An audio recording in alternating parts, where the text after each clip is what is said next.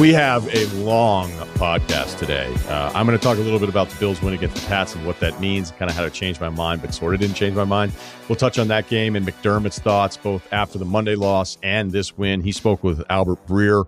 So we have all sorts of NFL stuff from Week 16 with Breer and a look ahead of the quarterback stuff and a little over-under properly rated with 5 quarterbacks in the NFL today. And KOC breaking down the Christmas contenders, Golden State, a huge win. And then we'll do some fake trades at the end and life advice, which is probably a C- today. It's the Ryan Russillo podcast presented by FanDuel. The road to the NBA Finals starts now, and FanDuel is the best place to get in on the action. Right now, you can check out the new and improved Quick Bets, which are back and better than ever for the NBA playoffs on FanDuel. Find what you're looking for faster and easier with more props right at your fingertips. You can check out live bets like 3-minute markets and exclusive live bets like quarter player props, player assist combos, and more. So download the app today and bet with FanDuel, official partner of the NBA. The Ringer is committed to responsible gaming, so please visit rg-help.com to learn more about the resources and helplines available and listen to the end of the episode for additional details. Must be 21 and older. 18 plus in D.C. and present in select states. Gambling problem? Call 1-800-GAMBLER or visit rg-help.com. This episode is brought to you by Arby's. $5 doesn't get you what it used to get you. I asked for change the other day. The guy gave me back $4. Introducing Arby's new 2 for $5 chicken wraps in your choice of ranch, barbecue, honey mustard, and a bonus flavor called Incredible Value. Ever heard of it? You can't taste it, but boy, is it sweet. Arby's 2 for $5 chicken wraps are here for a limited time at participating locations. Visit an Arby's near you or order ahead on the Arby's app. I want to start this week with what I just thought was a monstrous win, and that's Bills going into New England and beating the Pats. All right, and that's pretty obvious. But I want to tell you a story about how 10 years ago or so, the same thing kind of happened. Leading up to the first matchup with New England going up to Buffalo, before we kind of knew that the weather condition was Armageddon. Although, what was that other movie with Dennis Quaid and everything was frozen? Day After Tomorrow. Shout out to my guy Gyllenhaal. That's right. It is the day after tomorrow.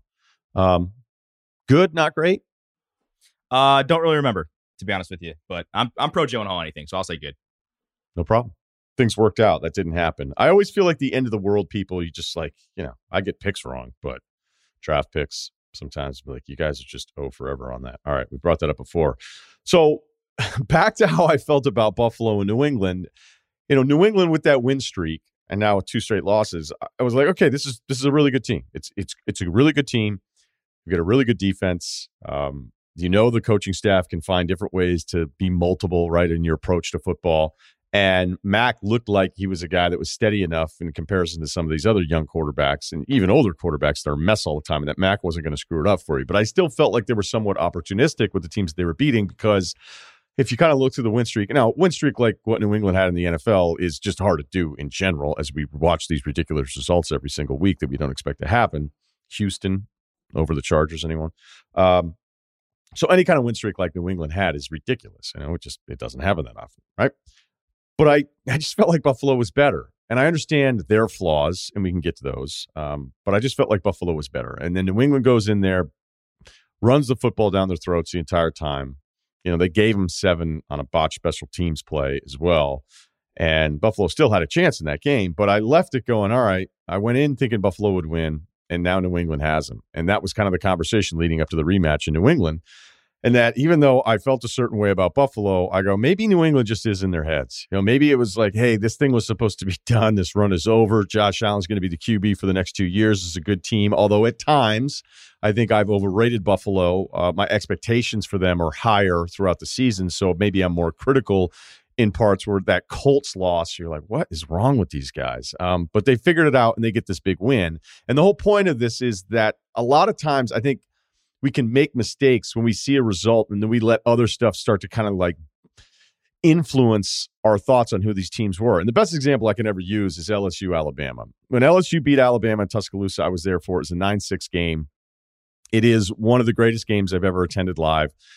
Just because the anxiety level at that game. It was weird. It was night. It was cold in Alabama. And I remember just a bunch of us were there, lucky enough to be on the sideline watching that game. I remember Kenny Stabler was in attendance, probably just got out of a Grand National. It looked like he owned 7 dojos in the greater Birmingham area. Tom Rinaldi coming up next to me. He's like, man, Stabler, the snake. Russillo, you and the snake, forget it. He just kept saying it over and over again. It was very weird, but I'll never forget it. Just Rinaldi every hour would be like, hey, see Stabler, I can't imagine you and the snake out on the town. And I'd be like, look, all right, we got it. Anyway, love Rinaldi, but it was an overtime win for LSU, and it was just one of those deals where I go, do not forget how you feel right now about these two teams, because if they play again in the national championship, which is exactly what happened, don't let LSU figuring out a way, because LSU and Les Miles, especially, before the end, LSU would just find ways to win these weird games. You'd be like, they did it again. I'm like, but Bama's the better football team. Bama is the better football team. Do not allow this result to influence your opinion on these two teams when they face each other again. And then guess what happens? Lucky enough to be part of the national title game coverage. We're in New Orleans. I'm just feeling the vibes left and right. And I go, you know what? LSU's going to figure out a way. And they didn't cross the 50 forever. The Bama smoked them. It wasn't even close. And I go, I let it get in my head. We were out later that night, name dropping. And Chris Fowler had one of the greatest lines ever, where he's like, what'd you think? And I go, I thought LSU was just going to figure out a way because they have all the time, even though I thought Alabama was better. And then Fowler just looks at me and goes, the voodoo get to you? The voodoo, the whole thing down here, the voodoo. You land thinking Bama, you're here a couple of days, you're walking around, you're taking it all in. The voodoo starts to seep in, you pick LSU. I was like, yeah, I think that's exactly what happened. He goes, yeah, me too. I think that's what he said. I think he had also felt the same way, even though when you watched the first game that LSU won in Tuscaloosa, it felt like Alabama was the better football team. I don't know what to make of the ridiculous weather game. Sean McDermott's comments that we're going to get to with Burt Breer, who talked to him after both games, had a great piece on Monday Morning Quarterback this morning. So to see Buffalo pull this one out after I was like, I think Buffalo is better, but then what happens in that night game, and maybe New England just has their number. Maybe they're just in their head. Maybe this is just a continuation of the 20 years that we saw, and just the names are a little bit different. And it's not the case. It's a week 16 result, but I feel like after watching it again, you're like, Josh Allen's just better than everybody else. I mean, think about that drive. The game is still in the balance. It felt like Buffalo was the better team throughout. It's a 75-yard touchdown drive. Buffalo's only up 1 score at that point. The third down throws to McKenzie. The 4th and 1 where Allen beat 3 different guys. The Dawson Knox flip touchdown at the goal line. And I leave this going, all right, look, I still respect the hell out of New England. You have to, because of who they've been and what they've looked like this year. But my biggest point, especially with guys back home, being like, New England's winning the Super Bowl again, dude. Like, I don't know. I mean, this is really impressive. It's amazing they've turned it around this quickly, considering what they felt like last year. Some opt-outs, but yeah, the quarterback situation wasn't ideal. You're just not going to win many games in the NFL when you feel like your quarterback's holding you back. And Mac Jones, like I said, throughout this, you feel like he's the mistake-free guy. I watched that Trevor Lawrence game yesterday against the Jets, and yeah, he's a rookie, but that spike on 3rd down to stop the clock when they could have just run a play and still had time to run another play after that. I mean, what is going on? I mean, some of the stuff that I see throughout the week, guys going for a 1st down when they need the clock to be stopped. The Arizona game had all sorts of mistakes. Yes, they looked bad. We'll get to that with Breer. Guys are running out of bounds with the control in their hand at 7 years old, and some of these guys can't figure this out. And so I don't think Mac Jones, I think the best part of him is that he doesn't do a lot of that stuff. But my biggest concern was I think New England would have to win a shootout at some point, and I don't really think that they're built to do that. And now we've seen back-to-back New England games. Again, the Colts game, they were a mess. They still were in it despite being down 20-0. So it wasn't like they got stomped. But you're asking Mac to do something that it doesn't feel like this offensive staff feels comfortable in him doing, is just winning a game, throwing the football all over the place. And a New England defense who'd been one of the best all season long got trucked by Buffalo. So I guess the lesson in all of this, and it's just tough. Like when we're all on the couch trying to figure out the mental state of all these football teams, I mean, even those of us that do it for a living, we're no different than you guys that are watching it on the couch, unless you have contacts all over the league. But the lesson in this really is that sometimes you just got to stick to your guns, because when you start letting outside, like the mental part of it, there's really no chance that you have a great grasp or understanding of the mental toughness of the guys inside of the locker room. And despite the ups and downs that Buffalo's had all season long, like I thought this was a monumental win. because now you can't really say, well, New England's in their head. Maybe if they play in the playoffs again, the Pats pull it off. I mean, it's certainly not impossible, but that mental block that I basically just started to create and buy into completely altered my understanding of these two football teams, and that's why I just can't say enough about that win. I know the O-line for Buffalo isn't great. If you take Josh Allen 600 rushing yards out, you don't love them running the football. But they actually have really good rushing totals in yards per carry because of Josh Allen. I mean, the guy had 380 yards of offense against one of the top 3 or 4 defenses in the entire league at their place. So huge win, not only in the standings for Buffalo, but to kind of erase some of that doubt that some of us may have had about this specific matchup. This episode is supported by State Farm. So look, a little rock hit your dude's windshield on the highway. And at first you're like, what is that? I'm like, oh, it's just a little mark. Nope. Now by the end of the ride, it's a big crack. And it had been a while. So I check out the State Farm app. I go, hey, this is what happened. And the funny thing is I was like, do I want to go app first or do I call? Old school guy, probably should call. It's like, let's check out the app.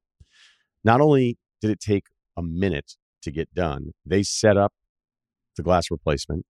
They told me the estimate ahead of time, said, you want to go ahead with it? And I was like, now I understand. It's all in front of me, all done. I don't even have to talk to anybody. That's how efficient the insurance game has become.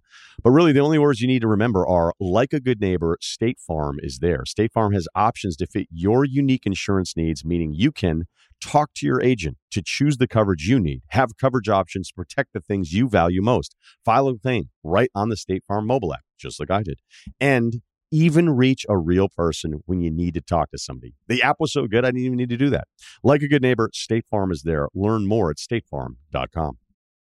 Albert Breer, the Monday morning quarterback, must read every Monday morning. All right, so there's a million things I want to get to. My open was pretty simple in that whatever doubt I had about the Bills, especially in regards to the Patriots, I feel better about the Bills because I felt better about the Bills before the first matchup, and then it just went sideways. And the McDermott quote, you talk to Sean McDermott, give me a sense of who the Bills are in comparison to the Pats, and then kind of what we learned, or maybe this, I don't know. I feel like this is the right result. I know Pats fans aren't going to like that, but I think Josh Allen kind of proved that in superhero shit yesterday. Yeah, I actually think from both sides, it's fine. You know what I mean? I actually think it was always going to be sort of a 2-year rebuild. And the goal for the Patriots was always going to be rolling when you're going into the second year of Mac Jones' rookie contract, which is when the Rams hit it with Jared Goff. It's when the Chiefs hit it with Patrick Mahomes.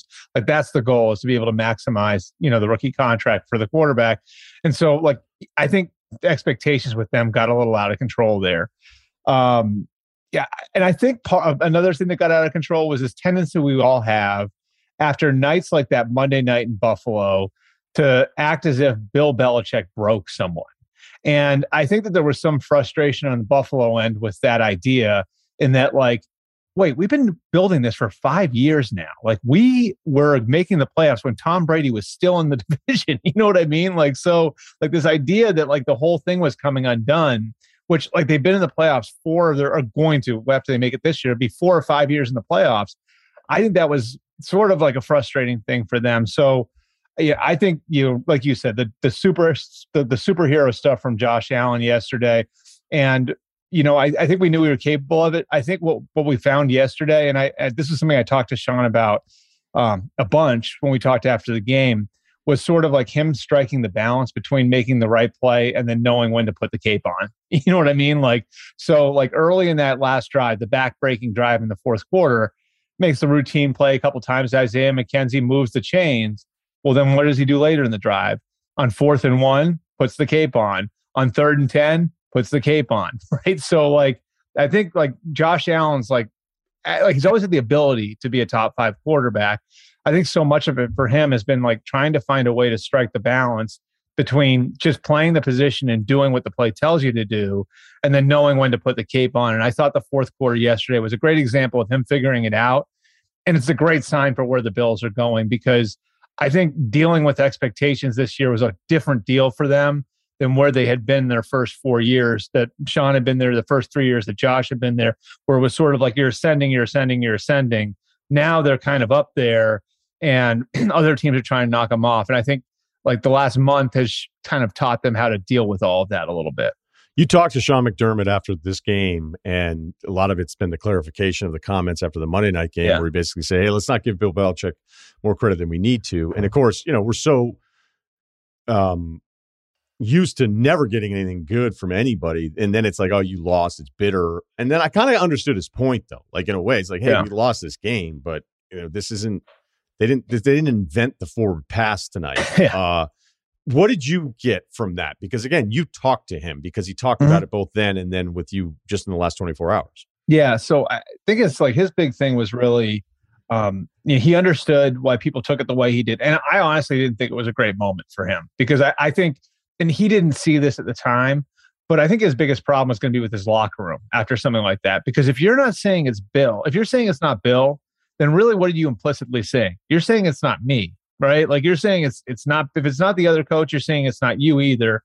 And how does that project on your locker room? It's like when a coach says it's execution, not play calling, right? Like where the locker room might take that the wrong way. So I thought that was a tough moment for him, but I understand now what he was doing too, which is he was trying to project to his team, look, like this isn't the big bad Patriots coming in here and taking our lunch money. This is like more so, like there were a few key places in that game where we were set up to succeed, where we failed. And let's put this on us. And let's just call this what it is and say, if we had played better, we would have won the game. I think, the message he was trying to convey to his team and probably failed in the moment to convey was that like, this was really all under their control and they were good enough to win that game in the moment. And they had to take ownership of that. And I think over the last 3 weeks they did. I think coming back the way they did in Tampa in the second half of that game, even though they didn't wind up winning, I think they really sort of found something, take care of business against Carolina. And then, I think you saw them make a lot of the plays late in the fourth quarter that they weren't making on that Monday night a few weeks ago. Colts win against Arizona. I want to get to the Arizona part of this second. But the fact that they went in with missing, 3 offensive linemen, and then Fisher goes down on top of that. Darius Leonard. Who are the Colts right now? Because they're putting this together with nice wins against New England and Arizona in back-to-back weeks. You know what's hard, Brian? Like, can you imagine if Andrew Luck was the quarterback right now? Like, what that team would be? Like, and it just sort of feels like that's hung over them for the last few years. And I think that's why a lot of people have missed, like, what a good team they built. Like, you look at, like, the offensive line was a mess 3-4 years ago. It might be the best group in the league. They have skill position talent and guys like Pittman and Taylor and Jack Doyle and and Mo Alley Cox, T.Y. Hilton. And then on defense, they've got studs, like I think Kwity Paye is going to be a really good player up front. They've got DeForest Buckner up there. Leonard and Okereke are really good backers. Kenny Moore. I mean, Julian Blackman was going to be one of the best safeties in the league. He got hurt, so he's been out for the year. But they've just really drafted well and put that team together well. And I think it's one of the more complete groups in the league. Now, I think the question is going to be, like, what version of Carson Wentz do you get when you get to January and February? Because I think anybody who watched that game could see it. Like, he started off okay, then he really hit a rut in the middle of the game and didn't look very good. And he was able to sort of bring it together at the end and play really well at the end of the game and going on that drive to put the game away. The question I think is going to be, like, can they consistently get that sort of performance out of him? Because I think so much of the rest of the team is right, and like you assume eventually, like, you're going to get Quentin Nelson back, you're going to get Ryan Kelly back, you're going to get the pieces that you were missing on Saturday back. I think Saturday they showed a lot of resilience in dealing with the absences, but it's a talented, well-rounded, deep team that I think is going to kind of ebb and flow between, are they a wild card team? Are they a conference championship team? That's going to be based on how their quarterback plays. On the Arizona side, I'm now in the Kingsbury camp, so I'm a Cliff guy. So because I just felt like the reaction to him being hired, it wasn't about who he was; it's just people were pissed he got that head coaching job. Oh yeah, that's definitely true. He got the head coaching job because he develops quarterbacks, and they wanted him to develop a quarterback, and they've developed Kyler. Maybe it's Kyler's immense talent, but here's what I don't understand. Is why was last year the fall off in the second half because of Kyler's shoulder, but this year the fall off in the second half isn't Kyler's ankle or Hopkins being out. It's that Kingsbury sucks as a coach. I think what this is people that had a lot of lot of stock into Kingsbury's terrible. He shouldn't have this job. Oh, They had to wait 3 months, and now they're ready to go. Look, that game on Saturday was a mess. Special teams sucked. They were stupid. They made a bunch of dumb penalties. I think it's a really hard thing when you're down those 2 scores. You're trying to figure out, do I go for the field goal now and have more time to go for a touchdown, or do I try to go for a touchdown? Even Bill. And then, at the end of that game, it's like a shot in the dark situation anyway, right? Like, you know what I mean? Like, it's just like, what are you going to do? You need to get an onside kick either way. You know what I loved about Belichick 2 weeks ago in that Colts game was then they were like, why are you kicking it, or what are you doing? And he goes like, you know what? I just didn't really love, I think was it 4th and 8 or something? He goes, I didn't really love our chances on 4th and 8. I know what the score was. I get it. But I love Belichick's answer just being so simple, because when he gives you that answer, there's no dispute to it. It's like, hey, I didn't like us on 4th and 8. Are you all right with that? Yeah, I mean, this part of it to me, like, you know what it kills me? And like, I don't want it to come off as like anti-analytics guy, right? Like, but like, people look at like the numbers and like, this happens when you do this and this happens when you do that. And they don't consider like these guys are these guys are taking into account like the human beings they have on their team. You know what I mean? Like Bill did that. The reason Bill did that against the Colts was because he has a rookie quarterback and had a top 5 defense. And you know what failed him? Was that top 5 defense gave up a 67-yard touchdown run to Jonathan Taylor. If they get to stop there, they get the ball back with a chance to win the game, right? So Bill was betting on his defense in that situation to get one stop, and the defense couldn't do it. And like it's John Harbaugh, like in the situation on the 4th down, right? Like it's all right. Like, well, am I going to bet on stopping Aaron Rodgers once or twice? Because there's 42 seconds left on the clock. If with Tyler Huntley, a quarterback with backup tackles, backup corners, backup everything, you know what I mean? Like, am I going to be able to beat Aaron Rodgers twice, or do I want to go for 2 here where I'm only going to have to beat Aaron Rodgers once? So much of these decisions comes down to what these guys actually have on hand. You know what I mean? Like, and I think so often these arguments lack that sort of nuance. You know what I mean? Like so much of it's like what you've got. I've already. And then whenever you do this, it's like, well, you guys hate the numbers. It's like, no, I mean, they should have been going for 4th down. The 4th and inches numbers are overwhelming, almost no matter who you have. Having it deep in the opponent's territory and going for it on 4th down and being rewarded with great field position. I'm for all these things. I think a lot of the things are funny because we've looked at the league being like, you guys are doing actually a lot of the shit wrong. But when it's 4th and goal, and I'm giving you the context here, it's 20-7 in the 4th quarter, New England at the Colts a couple weeks ago, and it's 4th and 7. Or excuse me, it's 4th and goal, but it's from the 7. It's the same thing. Yeah. And they kick the field goal and they make it 20-10. I don't think there's any emphasis ever put on it. I think this is the 2-point conversion stuff that'll happen at times. The chart will say this, but then you go, if this doesn't work out on the back end, you've now exposed yourself to maybe lose by a field goal instead of having them tie for a field goal. And in this case, to make it 20-10, even though you're going, no, you need the 2 touchdowns to just throw it in the end zone, it still almost worked. And you would have needed a field goal later anyway. So, you're looking at it going, okay, well, wait a minute. We got the touchdown. Now we're only 2 down 3. Like, I don't know if there's enough projecting out of, like, there's one 2-point conversion scenario where every time it happens, I go, okay, but this is the one where it actually bites you in the ass when you think you're getting the extra point. Because if you don't get this, now you're exposing yourself to a loss as opposed to a tie. But again, we don't have to do any more on that. We can talk about Cliff. Yeah, back to Cliff. Go ahead. What do the NFL people talk about Cliff? Like, what do they say? Yeah, I actually think Cliff has earned a lot of respect over the last 3 years, and I'm with you in that. Like, and look, like Urban dug his own grave, but I think it's sort of similar in that way that there were a lot of people invested in the demise of Urban Meyer. You know what I mean? Like, and again, like Urban did so many things wrong and deserved his fate. But like, I think it made it worse for him at the end because there were people that were invested in seeing him go down. And I think this happens with college coaches in general. I think people were invested in Chip Kelly failing. I think people are invested in Matt Rule failing. And I think that exists without question with Cliff. Like that there were people that, had a certain opinion of Cliff and haven't moved off of it. And look, like Cliff put together a really good coaching staff. Right. And his program was strong enough where when you took him out of the equation, they won a game in Cleveland, right? Like a crucial game in Cleveland. They won without their quarterback this year. I think like what you're seeing and what you've seen over the last couple of weeks might have a little bit more to do with the age of the team. And like, I remember talking to Cliff about this in the summer where he, like one of his big things coming out last year was, we aren't mature enough. We don't know how to win in the critical situation. So they went and they brought in AJ Green and JJ Watt and Rodney Hudson and James Conner and all of these pros, right? And that's great. And I think it's a big reason why they were off to the 10-2 start that they were off to.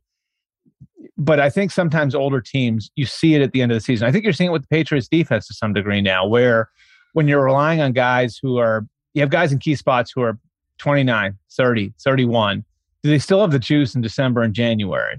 And so for Arizona, like you look at some of their key players, again, like AJ Green, Rodney Hudson. I know JJ's not out there, but that's part of the equation. He's hurt. He's older, he's hurt. Chandler Jones is older. So, I think that's part of it with Cliff, where you look at the makeup of the roster and sort of what got them there might be staying them a little bit. But I mean, to look at Cliff like he's some buffoon now because they hit a little bit of a rut, in December. I mean, this guy has effectively turned around what was the worst roster in football 3 years ago, right? Developed a quarterback, and they're in a much better place. I mean, we can ask big picture questions about Cliff in a different context, but to talk about him like some people were talking about him 3 years ago, I think is asinine. By the way, there's zero debate on the college guys coming in and the NFL community trashing all of them.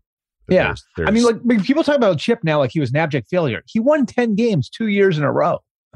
like he wasn't he wasn't terrible. Like, now I'm not saying he's Vince Lombardi, but like 10-6, and then the wheels came off when he got too much power.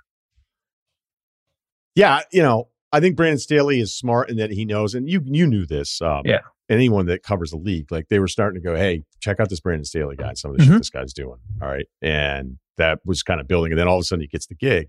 And it's funny that like the Chargers, we know the roster, especially with the injury, like they just seem to lose their top guys all the time defensively. Yeah, it's weird. And they're a 500 team right now. Okay. And the world loves Brandon Staley because he owns pressers.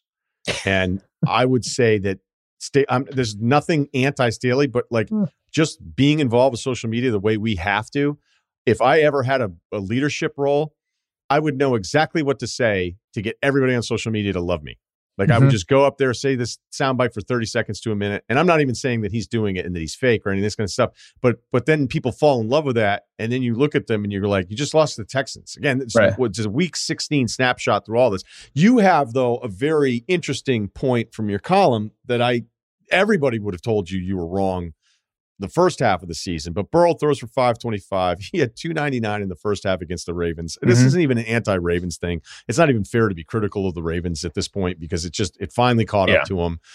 So there's nothing anti-Baltimore here at all, but Burrow tears them apart.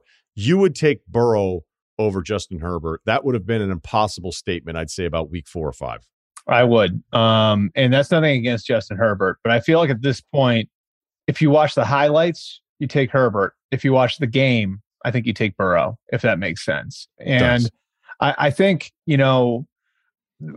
what Joe Burrow has done in lifting that team up, how he's masked their offensive line issue, how he's been able to win with receivers that are just that are younger than him. Like T. Higgins is younger than him. Jamar Chase is younger than him. Joe Mixon, I believe, is right around the same age as him. Like to do this at that young an age and to sort of change and I've talked to him a few times about this over the course of the last couple of months. And it's interesting the way he talks about it. He basically has said more or less to me a few times, the old Bengals are dead. That doesn't exist anymore. Right. And if you think about it, it's sort of like what he did at LSU, right? Like when he went to LSU, what was LSU? Defense first. They can't get out of their way offensively. Even when they're really good, they just run the ball. And like he got there, he had one pretty good year. Year two, it's a rocket ship and they're breaking every record, right? He changed what LSU was. And I know they had great players other than him. Justin Jefferson, Jamar Chase, Clyde Edwards-Helaire, awesome offense. But he was if you talk to people who scout that region, they'll tell you and been in that building say that guy was the culture changer. And I think you're seeing it again in Cincinnati. And just the way he manages the game, the way he kind of has an awareness of situations, the way he plays when it matters most. I hate to make this comparison because this is the one that kills. I mean, there's so many guys that have gotten this one where it's just not accurate and not fair. There's some things about him that remind me of Brady. I mean, just the way he carries himself, the chip he has on his shoulder. The story is obviously a little different. It's a sixth round pick versus a first overall pick. But, I just think some of the traits that you see in Burrow really sort of remind me of Brady, and kind of the way that he has an ability to kind of affect people around him reminds me of Brady. And so I love Justin Herbert. I think eventually he's going to get there. He's still got there's still some inconsistencies in his game. Like, I think if you actually watch the games, you can see that. To me, I look at Burrow, and it's almost like the Tom Brady, Peyton Manning argument, 17, 18 years ago, where you really had to look to see it with Brady. But once you got it, it was like, yeah, like this guy's going to win a lot, And so I don't know. I mean, like watching Joe Burrow, I'm not sure there's a quarterback 25 and under that I would take over him. And maybe Trevor Lawrence because of the contract, maybe, I like, other than Trevor Lawrence, I don't know if there's one that I would even think that much about, I think Burrow, because he's kind of hidden in Cincinnati, a lot of people aren't paying attention to what's happening there. Leads to a bigger question, though, as I know as a Buckeyes guy. Why is Ohio State so bad at understanding its own talent on its roster between Burrow and Jameson your Jameson Williams tweet, because I was like, oh, here we go. And it was very on point. It was like, hey, this guy transferred out. He was the fourth receiver behind Olave, Wilson, and then Jigba Smith. And so you're just going, it's Smith and Jigba. Sorry. But you didn't make the point. Buckeyes fans made the point, which I then later stored away for annoyance, was that, he would still be the fourth guy. I'm like, whatever he would be, and as great as those other three guys, he wouldn't be the fourth guy on Ohio State's team. Okay. He wouldn't be the fourth receiver watching other three guys run around at this point. And I'm just kidding. Because look, they had Fields coming in and they have those three guys, and they all might be first round picks for the Buckeyes anyway. Your Lawrence love, and it'd be unfair, and I gave him a hard time because I can't believe they spiked the football. I can't believe somebody wasn't in his helmet saying, "Hey, we can run a play. We don't need to spike it. We have time for two plays," because considering third is not going to be an end around here, right? Yeah. Give me what people are saying about what they've seen from him, because the stats are terrible. It's been a super challenging year for any quarterback, veteran, forget the number one overall pick. I'm not even close to writing him off, but it hasn't been good. It's been bad. What are people saying? Here's this was sort of an anecdote I can give you from a couple of weeks ago. This was right after Urban got fired, and I was talking to a head coach, and he was talking about jobs that are going to be open and everything else. And he said, Jacksonville, he's like, that's still the best opening. And it's like, they don't have quite the resources that they did last year, right? Like last year, they had a ton of draft picks. This year, they just basically have their slotted picks. They had a ton of cap space last year. They still have a lot this year, but it's not quite as much as they had last year. So you kind of look through the resources, and it's not quite what it was last year. But this coach said to me, it doesn't matter because you have Trevor Lawrence. And he said to me, I'm almost more impressed with him now than I was when he was coming out. And that sounds crazy because he hasn't played very well, right? Like you look at the numbers, you look at moments like what you mentioned against the Jets there, Ryan, and there are reasons why people might not think the same of Trevor Lawrence as they did, 11 months ago. Here's the comparison he made to me. This head coach said to me, he reminds me of Troy Aikman in 1989. How Troy Aikman, when you saw Troy Aikman with the Cowboys back then, how he handled everything, how he was able to kind of process all of it, and how he still kind of was very much still looked like a lot of guys get beaten down in those situations, right? Still projected himself. Troy could still project himself as the face of the franchise. Troy, there were personality traits with Troy.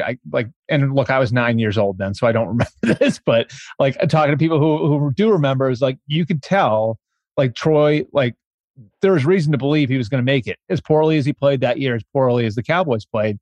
And there's Troy Aikman traits in the way that Trevor Lawrence is handling everything with Jacksonville. And you look at the way he handled the last couple of weeks of Urban and how he was able to stand up there and take the heat. I think he's going to be fine. I think it's going to be a matter of getting him the right coach. And I think it's going to be a matter of, and I don't know that we can trust Shad Khan with this stuff at this point, but getting the right coach, getting the right GM, using the resources the right way. I just think, a guy who has had so much experience and at 16 years old, had camera crews following him around, was the quarterback of a national champion at 18 years old. He's so prepared for all of this, and he's so talented. I have to think that eventually he's going to figure it out. And when he figures it out, like, his physical ability is so superior, it's hard for me to believe he won't wind up being one of the 5 or 10 best quarterbacks in the league. All right. That is still a strong endorsement. You also were big on Davis Mills on the other side of that win for the Texans against the Chargers. Talk to me a little bit, because you talked with him. So is this somebody who actually could be the guy behind center here for the Texans? Not that the Watson thing, like, I was looking up some Watson numbers this morning because I was going through Kansas City's offense. Like, the yards per play for Houston just last year, I think they were number 1 in the NFL. And you're like, God, like, Deshaun, like, what he's doing, carrying that franchise offensively. So anyway, back to Davis Mills. You want to jump in, so just kind of take. I'm not saying like Davis Mills is going to be Deshaun Watson. Deshaun Watson. I don't think you were saying that. Yeah. I mean, when Deshaun Watson comes back, whether it's in a Dolphins uniform or Panthers uniform, if the legal stuff is cleared up, like, I think he's right back there. Like, I think he's going to be the guy he was before. I think what Davis Mills is right now is like, and you follow this stuff, so I know, like, was an elite recruit coming out of high school, got hurt a bunch at Stanford. And, Nick Caserio is basically betting on the come. And, like, he's more physically gifted than some of the guys who were drafted ahead of him in April. It's just a matter of, like, has he played? He hadn't played very much. And, so when I talked to him last night, it was like, I asked him about, like, do you view yourself as a first round pick? Do you think you would have been a first round pick? And he's like, yeah, I'm as good as any of those guys. Like, I just had some bad luck along the way. And so, like, I think, with him, it's, like, there's obviously a lot more unknown, but he's played a bunch. He looked competent early in the year, comes out of the lineup, goes back in, looks better coming back in. So there are a lot of good signs there. And I sort of look at it similar to how I'd look at Jalen Hurts in Philly right now. And I know they're much different players, but here's what I mean by that. Those two guys, Davis Mills in Houston and Jalen Hurts in Philly, at least give those franchises the flexibility where they don't have to go do something stupid in the offseason, right? Like, where you can just say to yourself, like, if you're Philly, if you're Houston, and you know what, like, the trade market is out of control for quarterbacks, and you don't want to spend that much, you don't have to. If you don't want to, like, if you feel like Kenny Pickett or Matt Corral is a reach in the first round, you don't have to reach for him. That's what I think Davis Mills and Jalen Hurts are for those two teams. Like, where there could be some high-end potential there, and maybe they are your answer for the next 10 years. I wouldn't bet on that, but maybe they are. But at the very least, they give you some flexibility where, when you're putting your team together and you're Houston, maybe you can use that top pick on Aiden Hutchinson or Kayvon Thibodeau and not blink and not worry about, having to fill the quarterback now. Maybe if you're Philly, you can take those 3 first-round picks and get a lot younger on the lines of scrimmage, which you need to do, and not worry so much about quarterback. I think at the very least, you've got, like, nice stopgaps there where you don't have to force it at the quarterback position, in an offseason where I think the quarterback market is going to be pretty bonkers. Okay, let's do one thing, and then we'll just do an overrated, properly rated thing with quarterbacks. I've been saying this throughout. You're already hearing, I think Rappaport even had the first hint at it, where as much as we think this is a bad quarterback class, give it time, get the guys in, have people watching them, have them be the only options, and you're still going to end up with somebody going high. I think it'll just start pushing up.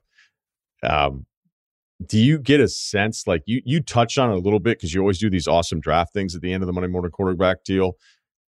Do you get a sense of the jockeying here still at the end of 2021 on kind of like, do you hear a team say Matt Corral's easily the guy? Do you hear a team say Matt Corral's a total joke? Like, how wide is the variance on some of the early returns on teams that have now started to dig in a little bit more?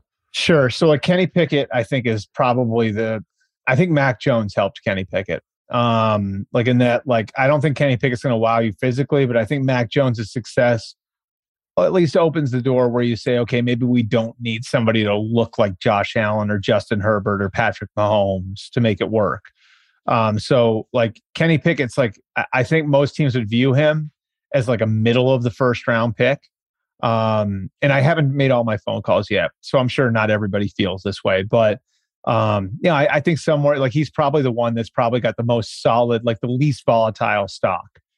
Matt Corral, you talk to some teams and they think he's a backup. You talk to other teams and they think he's Zach Wilson. So, like, I think that there's going to be more variance with Matt Corral. Sam Howell is an interesting one because he didn't play very well this year. He had a much better sophomore year than he did a junior year. Again, he's one of these guys that, might get overdrafted. Some teams are going to view him as a backup. And so, like, I think this sort of sets up like 2013. And like, I remember that year where everybody was sort of like, well, somebody's going to need them in the first round. And what ended up happening? EJ Manuel was a reach, right, in the first round. Geno Smith went in the second round. Matt Barkley, who people had been talking about like he was going to be top 10 pick, wound up going in the fourth round.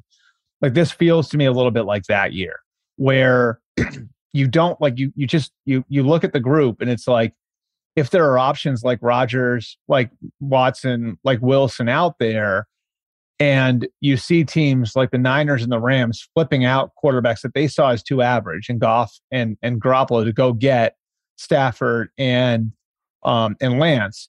In that world, are you still going to see teams like 4 or 5 teams reaching for quarterbacks in the first round that don't check every box? Maybe it happens. History tells us it probably will at least happen to some degree. But it's just, I think it's a tougher sell for teams this year where I think, Kenny Pickett's the one I think there's at least a little bit of a consensus on him, and he's not seen as elite by anybody. And then the stock on the other guys is really, really volatile. Malik Willis is another one that's, I think, going to be an interesting one just because he's seen as so raw. And when he had to level up and play against the better competition, he didn't play very well. So again, I think that, those guys are going to kind of be in this mix. There's like about a half dozen quarterbacks that are going to be in this mix. And I'm not convinced that it's going to shake out where we're going to see like 4 or 5 of them in the first round like we normally would. Okay, as we transition to the guys right now, because Cerruti put together this list with me because we were just sitting there going, and it's the same thing. Like, and Cerruti and I have talked about this, is if you look at the group of like 15 to 20 quarterbacks in the middle, so not the terrible guys and not the 5 elite guys or whatever that number is, then if you don't like or love any of those guys, you're going to be right at some point. Like, some Mondays you're going to be wrong, some Mondays you're going to be right, and you're going to feel good about it. So let's put together a list here because now people are down on Stafford again. Is Stafford over, under, or properly rated? I think we're getting to the point where he's properly rated. That sounds funny, right? But I think maybe he was underrated in Detroit. I think over the last 9 months, maybe he was overrated in LA. I think we all talked about him like he was a top 5 guy. I think he's probably in the 6 to 10 range, somewhere in there. And I think after we all went through the ups and downs of, watching him play, you still see some of the flaws from Detroit, but you also see what a better environment has done for him. I think he's probably properly rated because I think most people see him like a cut below the Mahomeses, the Allens, the Bradys. So I think he would probably be in that 6 to 10 category. Okay, Lamar then. Because Lamar is really, really interesting. Like a separate category almost, right? He's like his own category because this world is because Polian and Booger McFarland said maybe you should try something else, which was also said about Tebow by Mel Kiper Jr. And that has turned into the hoodie that says not bad for running backs, hysterical. It's a really good thing. Everybody's been cool with it. He's been really good. And then this year wasn't as good. And the playoff part of it isn't as good. I just think it's funny that anytime you now criticize Lamar, it's like, what are you doing? You're Polian. You're one of those guys. And I've been on, but I don't know. He hadn't been great in the middle of the year. But again, that team is such a mess. I don't know what's fair of being critical of Lamar. So, I think it's hard because it's it is a separate category because and I've talked to him a bunch about this. He really does. He's worked so hard at it to become better as a passer, become more evolved as a passer. He's changed some of his mechanics. I think that you saw them earlier in the year when they had more of a full deck. He came from behind a few times. And so I think Lamar's probably maybe a little underrated just because I don't think people take into account the ways that he can pressure a defense that aren't considered traditional quarterback things, and the stress that he puts on a defense. And it's like, oh, well, like this set up this way, so he's throwing to this guy wide open over here. Well, yeah, that's because that's the stress that he's putting on the defense. Like that's part of the package with him, And so, like, I think to get the most out of Lamar, you have to play offense a certain way. And I think he went to the perfect place, and that John Harbaugh invests in his players that way. And Greg Roman had the sort of packages that work for him. I think, like, if you're saying to me that he would be a top 10 quarterback in any offense, no, like he wouldn't be. Like you have to set things up a certain way to succeed with him. But being in the right place, I think some people underrate just how much stress he puts on a defense and what he does to you, kind of like how he can get good coaches out of sorts with everything that he brings to the table. So the thing is, like, it's just so hard to judge it now because, like you said, they're, such a mash unit around him. All right, we can go a little quicker with these last three. Yep. Matt Ryan, whose QBR is actually a career low and very low, but I can't believe Atlanta when I think about this team in general. I mean, look, I know they pulled that one out. I mean, they're 7-8. I can't believe Atlanta's 7-8. Yeah, Arthur Smith, Coach of the Year. I mean, he's done a great job if you look at it, right? Calvin Ridley. No one talks about that. Like, walked out on them in the middle of the year. Like, you know what I mean? Like, yeah, we forgot about it. I mean, Tomlin, if we're going by the standard of who you are as a team, like Tomlin to me would be right there with Smith. As far as, look, the kind of, I can't believe these teams have this many wins when you watch Pittsburgh all season long and you watch Atlanta. Yeah. Yeah. So I think Matt Ryan, I think he's a little underrated just in that, like, I think most people think he's done and I don't think he's done, but I think you have to be really good around him. I think he's sort of like where Breeze was. And it's interesting because their new GM, Terry Fontenot, was in New Orleans with Breeze. And so he was part of building around Breeze those last 5 years where they were really bad, in 15 and 16, they were really bad. And then they had a couple draft classes where they just knocked it out of the park. When there's the one class where they drafted Ramczyk and Kamara and Lattimore and Marcus Williams and Trey Hendrickson, and so I think that's the phase of that's the phase of career that Matt Ryan is at right now, where he needs a lot of support around him. And I think the same way I mentioned with Hurts and Mills, like how they give their team some flexibility to wait on the quarterback. I think Matt Ryan does that for Atlanta too, where they can draft a Kyle Pitts last year, right? Like if they're not just sold and over the moon for Justin Fields or Mac Jones, like he gave them the flexibility to go in and bring in a player who's probably going to be an all-pro for the next decade, right? So yeah, I mean, I think Matt Ryan, I think you can still win with him if you're really good around. Okay, let's finish up these last two. Garoppolo. Oh, I think Garoppolo's underrated. I think he's taken so many. And God, I sound like I'm kissing ass now because I'm saying everybody's underrated, right? But I think like Jimmy is more talented than people give him credit for. I think Jimmy's a better quarterback than people give him credit for. I think Jimmy could go to like a Cleveland or a Carolina and be a perfectly competent answer next year if those teams wind up striking out on Watson or Wilson. I mean, he got the team to a Super Bowl. Like, he's got ability. Is he going to be your answer for the next 10 years? No. But, could he be perfectly fine as a, 2-year, 3-year stopgap? Absolutely. I think you can win with Jimmy Garoppolo. Yeah, I totally disagree with that one. I thought he was overrated. You hate Garoppolo? I thought he was overrated in New England. I thought everybody talked him up like crazy. Think about the pricing. So you think he's a product of the coaching then, is what you're saying, right? I can't look, you're sitting there saying he'd be fine in Cleveland. I hate to see what he looked like away from Kyle Shanahan. Are you kidding me? Like, talent, fine. Hip thrusters, that whole thing that Lynch used to talk about when they gave that stupid extension that it was ridiculous. And then they bragged about how the extension was brilliant because they paid him so much money up front and that they would have more room later on. And you're like, why would you do this? The team told us what they thought about him. Oh no, they traded did. up. They traded up from 12 to number 3 and threw in 2 firsts and a third. Think how ridiculous this pricing is. That Garoppolo, despite at the time in the moment me thinking he was overrated, gets you a second, but yet we already saw that he could sort of play the position. All right, in a very limited span with New England, we saw that he could play the position. That cost you a second rounder. For Trey Lance, who played one fucking game his last year in college, it cost the 12th pick, a first and 23, a first and 22, and a third for a guy that played one game in a year and had never played in the NFL. That is insane, like, pricing. That's a whole, you know what, though? Like, what's interesting about it, though, like, Ryan, this is a different discussion. That's the Mahomesization of the NFL. That is Kyle Shanahan having outcoached Andy Reid for 3.5 quarters in the Super Bowl, and Andy Reid having a quarterback that made it all not matter, right?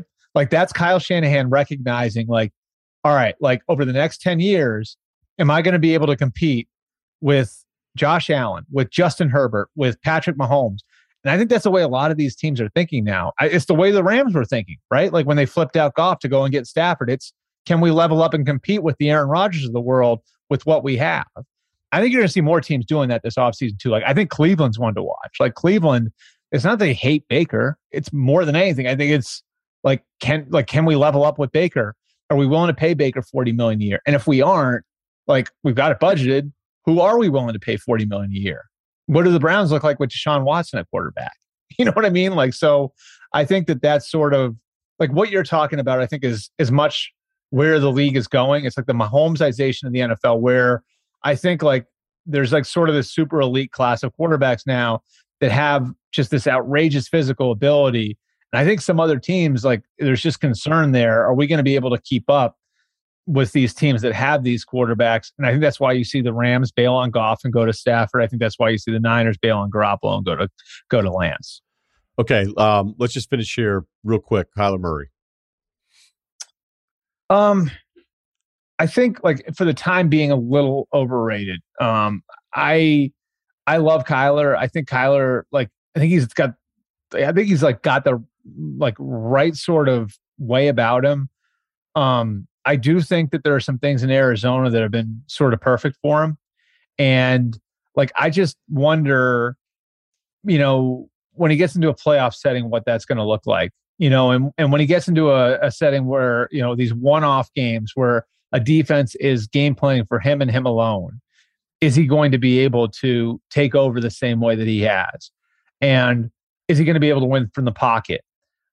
Is he going to be able to win without DeAndre Hopkins out there? Like, there's just, I really like so much about Kyler's game. And I think, like, again, like, I think he's the right kind of kid. I think he's just, there are some things that we haven't seen yet that I need to see. So I hear some people talking about him as if he's a top 5 quarterback already. I don't think he's there. That is Albert Breer, the Monday Morning Quarterback. Check it out, SI.com. Thanks as always, man. You got it, Ryan. Apple Card is the perfect cashback rewards credit card. You earn up to 3% daily cash on every purchase every day. That's 3% on your favorite products at Apple, 2% on all other Apple Card with Apple Pay purchases, and 1% on anything you buy with your titanium Apple Card or virtual card number. Visit apple.co/card calculator to see how much you can earn.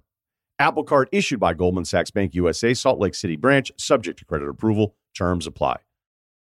Let's talk some hoops after a Christmas slate and some Sunday results as well. Kevin O'Connor, host of The Mismatch. Great stuff on The Ringer as well. He's with our guy, Burrow, on The Mismatch. Okay, Golden State beats Phoenix. Like, that's kind of what I want to focus on here in the beginning. Looking at those top 3 teams in the West, because it's pretty clear, even though I really love watching Memphis play basketball, it feels like it's those 3. The record with Utah, the point differential. Phoenix's point differential, not quite what we think it is in Golden State, even without Clay. I thought that was a monumental win. I kind of went into it feeling like, you know, I like Phoenix against Utah, but I like Phoenix against Golden State. With the Ayton part of it, Kevin, when you look at Ayton's numbers, he averages the most points per game against Golden State of any team he's played more than once. But it didn't feel like it was a problem for Golden State on Saturday at all. And even with Booker missing some time. So sometimes you look at the record, you're not quite sure what to do with it. But the point is all of it's irrelevant, as I've said the entire time, because they're getting Clay back. They're getting Wiseman back. And now it's like, I can't believe how good Golden State is without those guys. And I thought that win on Saturday maybe just kind of is scary for the rest of the West in a way.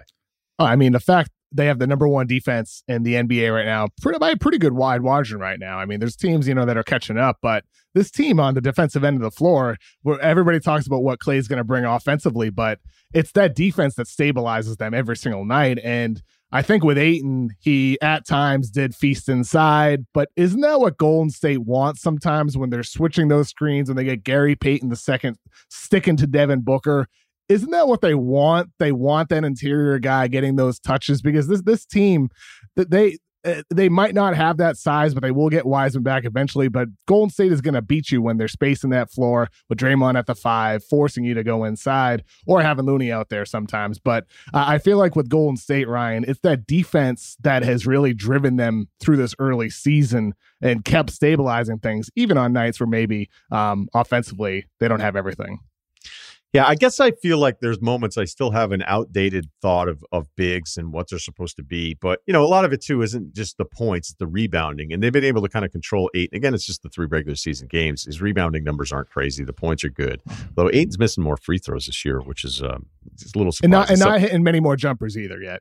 Yeah, his scoring is up, but the free throw part of it is down. So who knows? Maybe it's just a weird, fluky few month stretch there. But, the reason I've always loved well, I shouldn't put it that way. Ayton has been frustrating to me at times, despite the gifts. And then I think he kind of turned that corner last year. But we just know, like, as a big, even as athletic as Ayton is, you're just not going to be an option. So even if you have a physical advantage over the opposition, like, it's not like anybody's going to just check it into the post a couple, like 10 times a night. You're not going to get 10 post isolations. There's a couple times they got it to him and it looked like he finished really well. I think the great thing about Ayton is that he's a big that you never worry about having on the floor. Like, he's not going to get exposed like some other bigs that you're worried about, and some switching if teams go hunting for you at the end of the playoffs. So as much as I like that Ayton's a guy that can play the full 30, 36 minutes, say in a playoff game, he's like 31 in the regular season. It wasn't that big of a deal. Like, it wasn't even an issue at all on Saturday night or Saturday day, depending on when you were watching. Yeah, I mean, I think that's really the issue Golden State is going to present. They have the ability to play any single style at all. And with this team, I feel like I'm curious about your thoughts, Ryan, because we see Kuminga starting to get minutes.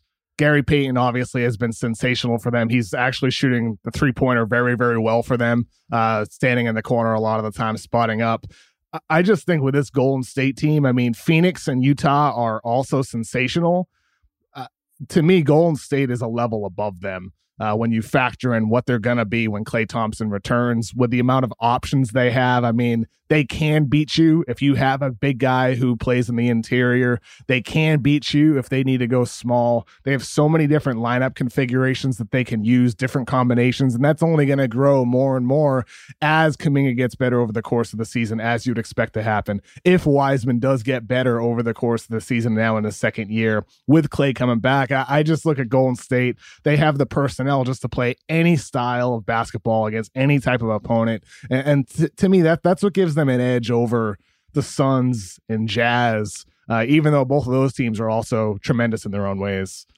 Yeah, the Kuminga minutes have been a lot of fun because good. It's the opposite of, and I know you spend a lot of time on this, so I'm curious your thoughts on it, but this version of Kuminga is the opposite of the version that we saw in the high school stuff in the G League, because it was all kind of freelance. And that's been my Wiseman point, is that when you show up to Golden State, you don't get the freelance like some of the other top draft picks that are with bad organizations. And even though that's frustrating, and then it makes you think like, wait, is this guy any good? There are Kuminga moments that are just, Wiseman had some of these too, but there are Kuminga moments where it's also within the construct of what they're actually trying to do. And so I don't know if he gets Toscano Anderson's minutes, who's, fluctuated. I don't know where those minutes are going to come.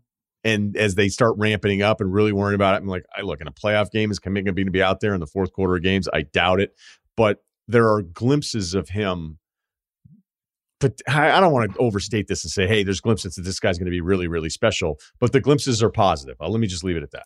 No, I mean, 100%. And that's the thing you mentioned. Is he going to be playing fourth quarter minutes? Maybe not, but maybe there will be a night. And I think that's the luxury Steve Kerr is going to have this entire season, where if Kuminga is having one of those off night where he looks like a rookie, he's making defensive mistakes, missing rotations, makes a couple bad passes, he can go to Toscano Anderson, a guy who is more reliable, maybe doesn't have the upside of Kuminga. I mean, you don't have Jordan Poole in that game against the Phoenix Suns.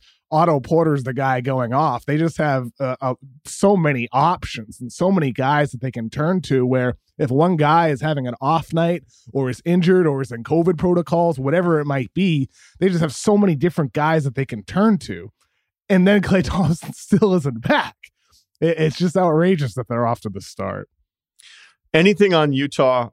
Because the numbers with Mitchell, Conley, and Gobert, there are almost 120 points per 100 possessions. Hey, by the way, can I ask you this? Because I think I've been guilty of it. I probably seen you.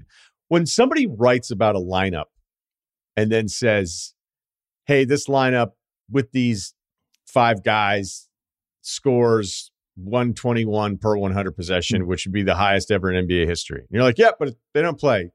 Like, they aren't though. Yeah. And then, or it'd be like, this group is, 94 points per 100%, which would be the worst ever in the last 10 years. Everybody does that over and over again. And I actually think it's like incredibly misleading, because you can take snippets of any of these minute allotments and then go, hey, this would be the best ever. This would be the worst ever. I can't keep reading that this would be the best lineup ever or the worst lineup ever as many times as I have in the last 10 years and think it fucking means anything anymore. And I think we, as the NBA community that covers it, we need to stop doing this. Like, I want to know what the numbers are. I don't want to know where they'd rank historically, because it's like 120 combined minutes so far in the season. I think we all have erred in that. Oh, yeah. I mean, we've all used that lineup data. And, sometimes it's fun to look at. I think those early season samples are at least often interesting to think about. Like, oh, maybe they should do more of this. But like looking at it from a results perspective, when there's only 45 minutes logged, like there could be a 1 minute stretch in those 45 minutes that turns it from a plus 25 net rating to a plus 8. Like that's all it can take with those small samples to change things so much. But I like looking at the lineup numbers in terms of who's actually playing together, and not really from a results perspective, but from a process perspective. Like who is the coach putting out there more often? What are they not doing enough of? What should they experiment with that they're not doing now? And like with Utah, just to relate it to them, it's like Rudy Gay's played 27 minutes at the 5. 27 minutes, and they're like a -5 net rating in those minutes, but it's at least interesting that they've experimented with not having Gobert or Whiteside out there for a short amount of time. I mean, so that's just little things like that are what I look for when it comes to lineup data, at least at this point of the season. And we know that lineup data for those 3 guys for Utah is terrific, but I mean, it feels like it keeps landing on the same place. It's like, hey, Utah, awesome record. Really like this group. I love Donovan Mitchell. I thought Stephen A. saying that Donovan Mitchell's the most talented Jazz player was not even remotely controversial. I was like, wait, people have a problem with this? Because I understand the Stockton Malone resumes and the stats, but Malone can't do the shit that Donovan Mitchell does. I mean, I don't even know I have to say this out loud. And he said talented, not greatest. That was the word he used, right? Yeah, talented. He said talented. Yeah. Most talented. Right. Okay. That's fair. Yeah. Keep it moving. Is there anything when you watch them where you can buy into them coming out of the West? I mean, like I said, I think the Golden State Warriors are on their own tier right now. With Utah, you'd have to have a lot break, right? They're going to have some of the same issues against Warriors, amplified even more than they had against the Clippers last year. And I think with Utah, I reported a story on Gobert earlier this year that started last season, and you talked to the people in that organization. They believe had the team been fully healthy, they would have beaten the Clippers and advanced in the playoffs. And who knows, maybe they could have went all the way to the finals. And I mean, maybe we'll see how things could have been different, but they weren't healthy. With this team, I feel like they're missing something. Like I mentioned Rudy Gay playing the 5. They got to have that option to turn to in certain moments of games. Gobert, I feel like all the knocks on him are way overblown. Gobert is a sensational talent. He can't stop all 5 guys on the court when teams space them out. But they do have to have that option, that lineup to turn to where they can go to the 5 and reliably create buckets and get stops. But when they've done that, they've just been so small, getting pounded on the board. So I'd like to see them have a little bit more lineup versatility, kind of the opposite of what we were just talking about with Golden State. They have so many options, so many combinations that they can turn to. With Utah, the reason why you got people like John Hollinger at The Athletic saying Gobert is an MVP candidate, is because they're so reliant on him on both ends of the court. He is the defensive system. Offensively, he is critical to what they do with his rim running and screening. If you pull that out, it changes who they are, and they aren't anywhere as good. So I'd like to see them have another alternative with those non-Gobert minutes that's highly productive for me to feel better about their odds in a postseason. Yeah, I've read that. We like John. He's wrong. If I'm not remotely scared of you with the ball in your hands, you can't be an MVP. I'm sorry. I'm with you there, Ryan. Yeah. Those are the rules. All right, let's look at the East. Brooklyn's still finding a way. We'll get to that Lakers comeback. That did, Brooklyn still held out with no Durant. The Bulls game and a half out there. This Bulls story's been terrific, but then you look at what Milwaukee did against Boston, which isn't remotely surprising, really, I don't think. Milwaukee, I think, is 14-2 with their three guys, Giannis, Drew, and Middleton, who missed a little bit of a stretch there in the middle of this month. So let's TBD the whole Brooklyn part of it, which I still think is really impressive that this team is 22-9 going through all the stuff they've gone through. Yeah. Cleveland actually has the best point differential by a pretty healthy margin as a 5th seed right now. But when I look at Chicago, as much as I love the rotation of the guards, I don't like their bench, and I worry about in a playoff series who guards Durant and who guards Giannis for Chicago. Where are you with Chicago? Basically, here's the deal. Chicago better than everybody thought. Congrats. It's awesome. It's fun to watch. I like the numbers. Now we want to start talking about you in the big boy neighborhood. That's a problem for them, I think, that might not be solvable. I mean, they have pretty much all the championship ingredients except what you just mentioned. The stopper, the guy who can bother a Durant or Giannis, or at least try to. Without Patrick Williams missing at least the whole regular season, we don't know yet if he's actually going to be back for the playoffs. They said all of the regular season in all likelihood, but having a guy with size, they've used Derrick Jones Jr. for 70 possessions in their matchup against the Nets earlier this year. Javonte Green for 31 possessions against KD. They haven't faced the Bucks yet, so we'll see how they defend him. But they do need a defender with size and bulk to defend the Giannis's or the KDs of the world. But with that said, though, Ryan, I mean, who were the Bulls entering the season? When we talked about Chicago before the year, it was this is going to be a team that's going to win games with their offense, not their defense. The defense has been better than expected despite some of those missing pieces. DeRozan, ever since his first year in San Antonio, has been one of the best isolation scorers in basketball, a great pick and roll shot creator. We saw in that fourth quarter on Christmas turning, the ball over to Zach LaVine, giving him an opportunity to be the guy down the stretch. Those guys can take turns, but also play together without getting stagnant on offense. So, I mean, this offense is going to continue to be really the fuel behind their success. That it's going to be the reason why they go deep into the playoffs. They could go deep into the playoffs. But you're right. At some point, there will come a time where not having that defender with size and length could be problematic. But is there a way for them to get that within their roster? Is it Patrick Williams? Is that enough? Is it too much to ask for a second-year guy? Or should they be thinking about, the trade market and maybe even including Patrick Williams to find somebody? Should they even be going all in this year, or should they be playing it slow? They have a lot of ingredients, but they are missing that.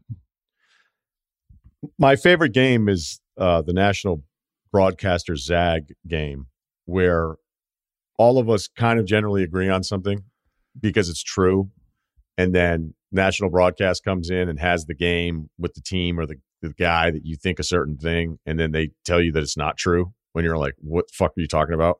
So this past week we had announcers telling us that Carmelo Anthony was actually an underrated defensive player.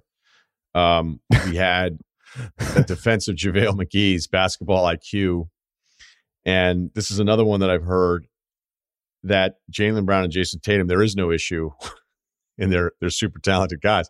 Hey, we know they're super talented. I would have pushed back. I have pushed back for a couple of years in the idea that you have to worry about Jaylen Brown and Jason Tatum playing together. I've said this too many times. In a vacuum, two extremely talented mid-20s, not even mid-20s for Tatum, wings that can defend, that can dribble, that can shoot, that can do all these things. That's the foundation of what you would want, and you can't mess with that. You got to figure it out. You got to figure the pieces out. I think they're 500 in their last 100-something games. They continue to be a team emotionally that I just don't think answers the bell. I thought they were soft last year. I've seen nothing to change that. I tracked there was 3:30 to go. They were up 109-105 on Milwaukee on Saturday. So I go, you know what? I'm going to keep tracking the plays here. 6 of the next 7 plays, they ran isolations. People could give me a hard time and say, well, actually, there was a switch and they were hunting George Hill. It ended up in an isolation. So if you want to make it the standard of an isolation where a guy brings it across half court and nobody else is even involved, that's fine. But it was isolation. They ended up with 4 points, a Jaylen Brown bucket, and 2 free throws from Jaylen. There was 1 kick out in those 7 plays that I said, okay, fine, I won't count that as isolation. I am now open to the idea because I've watched it now long enough, and I just don't like the personality of the Celtics team led by the 2 guys. Like, I like Tatum, I like Jaylen.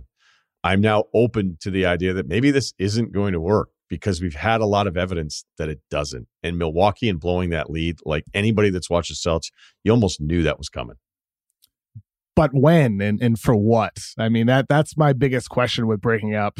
Okay, Tatum let's start and at Brown. the first part. I'm not even saying, hey, do it. Yeah. I'm just now open to the idea that maybe these guys just, whatever it is, whatever the vibe of this team, maybe it doesn't work with those 2 guys. So I'm not saying, hey, let's make this happen before February. But do you agree with the first part as somebody who's Definitely. covered this team? I mean, I think those 2 guys, they aren't necessarily as a duo in that untouchable duo category. I mean, you're at least thinking about it. Like if you're in that Celtics front office, Brad Stevens brings everybody together for a meeting and you're talking about all these theoretical ideas, it should be something that's at least in discussion for, hey, what could happen over the summer? What if this opportunity becomes available? I think you're really doing yourself a disservice as a franchise if you're not at least talking about those things and those potential paths forward. Because with Tatum and Brown, that fourth quarter against Milwaukee that you mentioned, where it was 6 to 7 plays with isolations, it's just so stagnant. And in some ways, you can't necessarily say, oh, the Celtics should have kept running their stuff because Milwaukee was switching everything. That's what Milwaukee does defensively to get you out of your stuff. But the fact is, and Celtics fans got mad at me for writing this recently, but Tatum and Brown just haven't been efficient ISO scorers. Tatum's been one of the worst high ISO volume guys in the league this year. Yes, this year and for years, for that matter. He got a little bit better towards the end of the 1920 season, but the last year and this year have not been as good. I mean, if you look at the second spectrum data, 51 guys going back to last season have logged at least 300 isolations. Brown is 43rd in efficiency. Tatum is 40th in efficiency. And Brown has been much better statistically this season, but it's like we talked about with lineup data earlier, Ryan. It's only on like 70 total possessions. And I mean, we'll see how that works itself out over the course of the season, but neither of those guys for years now have been anywhere better than, below average in terms of isolation scoring efficiency or in terms of isolation playmaking. And those are the skills that you need to have in order to excel in those end of game fourth quarter situations, to excel in those game 6s and those game 7s. And they just haven't had that. But with that said, though, Brown's 25 and Tatum's 23.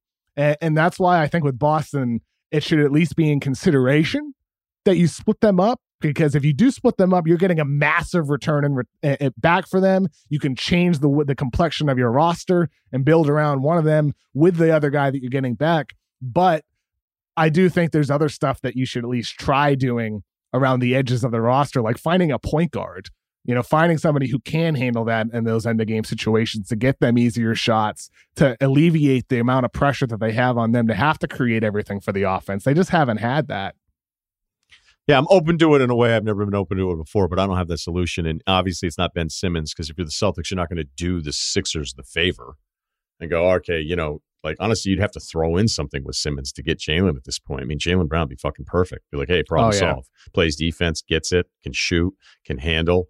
But again, as you described Tatum and Brown individually, you would always say, I always want those guys. That's why I've always fought back against the idea of this. And I don't know what you've heard too. I heard they get along fine. Yeah. That this isn't some personality thing that they just absolutely don't like each other. I know that there's different reporters that feel differently about that from what I've heard, and I feel pretty good about it. But it's like, dude, it's fine. It's not even an issue. They get along, but maybe the leadership isn't there, as you mentioned earlier, in the way that it needs to be. And the hanging out thing, you expose yourself as a guy that doesn't understand the NBA world when you're like, well, those guys don't hang out that much. That's the way it is in the league. Like, it's almost not cool to hang out with the other star. Like, you have your guys and you hang out. And then I think, if players are a lot older and they get over it individually and understand sacrifice, then the teams actually can be a little bit closer when the guys are a little bit older. in a different way. But usually younger players that have a certain level of status, a lot of those guys actually just do their own thing, even if they like the other guy who's a star. All right. You know what was funny about that too? Because I was looking at like last late shot clock possession offensive efficiency numbers, because I was just sorting a bunch of different Boston stuff over the weekend. And it reminded me of the number that came up because Embiid missed a shot against Atlanta. And it was like Embiid's 1 for 18 now, 5 seconds to go, game tied or down 1. So game winner's less than 5 seconds to go. I'm like, man, 1 for 18. They're like, it's the second worst Kemba, who's 0 for 25. I'm like, my God, that number's so bad. And I go, you know what, though? That number's so bad. And when I really think about it, less than 5 seconds to go in that spot's really hard. I'm like, what are the rest of them? And then Micah Adams, I believe, who used to be at ESPN. Oh, yeah, I saw that. Yeah. Yeah. So I was like, oh, great. And another guy who was with the Bucks started showing me some of the data that they had. It was like, everybody's terrible. Like almost everybody's really bad. Jokic had some really good numbers in that spot to emphasize how impossible a situation it is. So then I started like looking at league wide, less than 4 seconds to go on the shot clock, at least for this season. So if you look at, I don't know, you know, the best offenses are like 115, 117 per 100 possession. The Lakers are number 1 in the NBA for a team less than 4 seconds to go on the shot clock. It's 63 points per 100 possession. And I'm losing. Even KOC is like, dude, I'm not even that much. I'm not interested in this anymore. Detroit's last at 44 points per 100. Then it's Orlando, and then it's Boston. So the third worst team in a sorted stat that could totally change and may not mean that much later on. But I looked at those numbers, and, you know, again, it caused me a bunch of shit because I couldn't believe Westbrook took 27 threes. He had even more attempts, 6 of 27, and then people were like, it's a better percentage than Lillard. I'm like, yeah, but the whole point is that Westbrook, who can't shoot threes, has taken 27 threes with 5 seconds left in that spot throughout his career, and he's not good at doing it. So that transitions us into the Lakers game. Down big, they come back. Everybody that was paying attention to it, because I'm always looking for it late, a bad Westbrook defensive decision. He gave us one. It's like you order it and it shows up to your house. I always do it. It's a bad habit, but it's a habit that I'm just like, hey, I'm going to see what Westbrook does here, where he freelances and does whatever he wants. He gets caught up in a switch, decides to sort of help when he shouldn't. And Patty Mills, who's fucking got the Nets on fire, he leaves him wide open in the corner. It's the biggest shot of the game. And Westbrook didn't know where he was, just like decided to do his own thing once again. And it's not worked. I thought even for the regular season, Kevin, that there was a Westbrook part of this. I thought his energy would help them get through the lulls. I'm still a little open to the idea, and I'm rambling a bit here, that I'm not ready to totally write off the Lakers like some other people are. But you said that the Lakers need to explore possibly trading him. Is that even realistic at $47 million next year? There's not many options out there. That's for damn sure. There's probably 1, 2, 3 teams that you could even come up with some hypothetical for Russell Westbrook. I mean, really, the truth is that this is on Russ to evolve.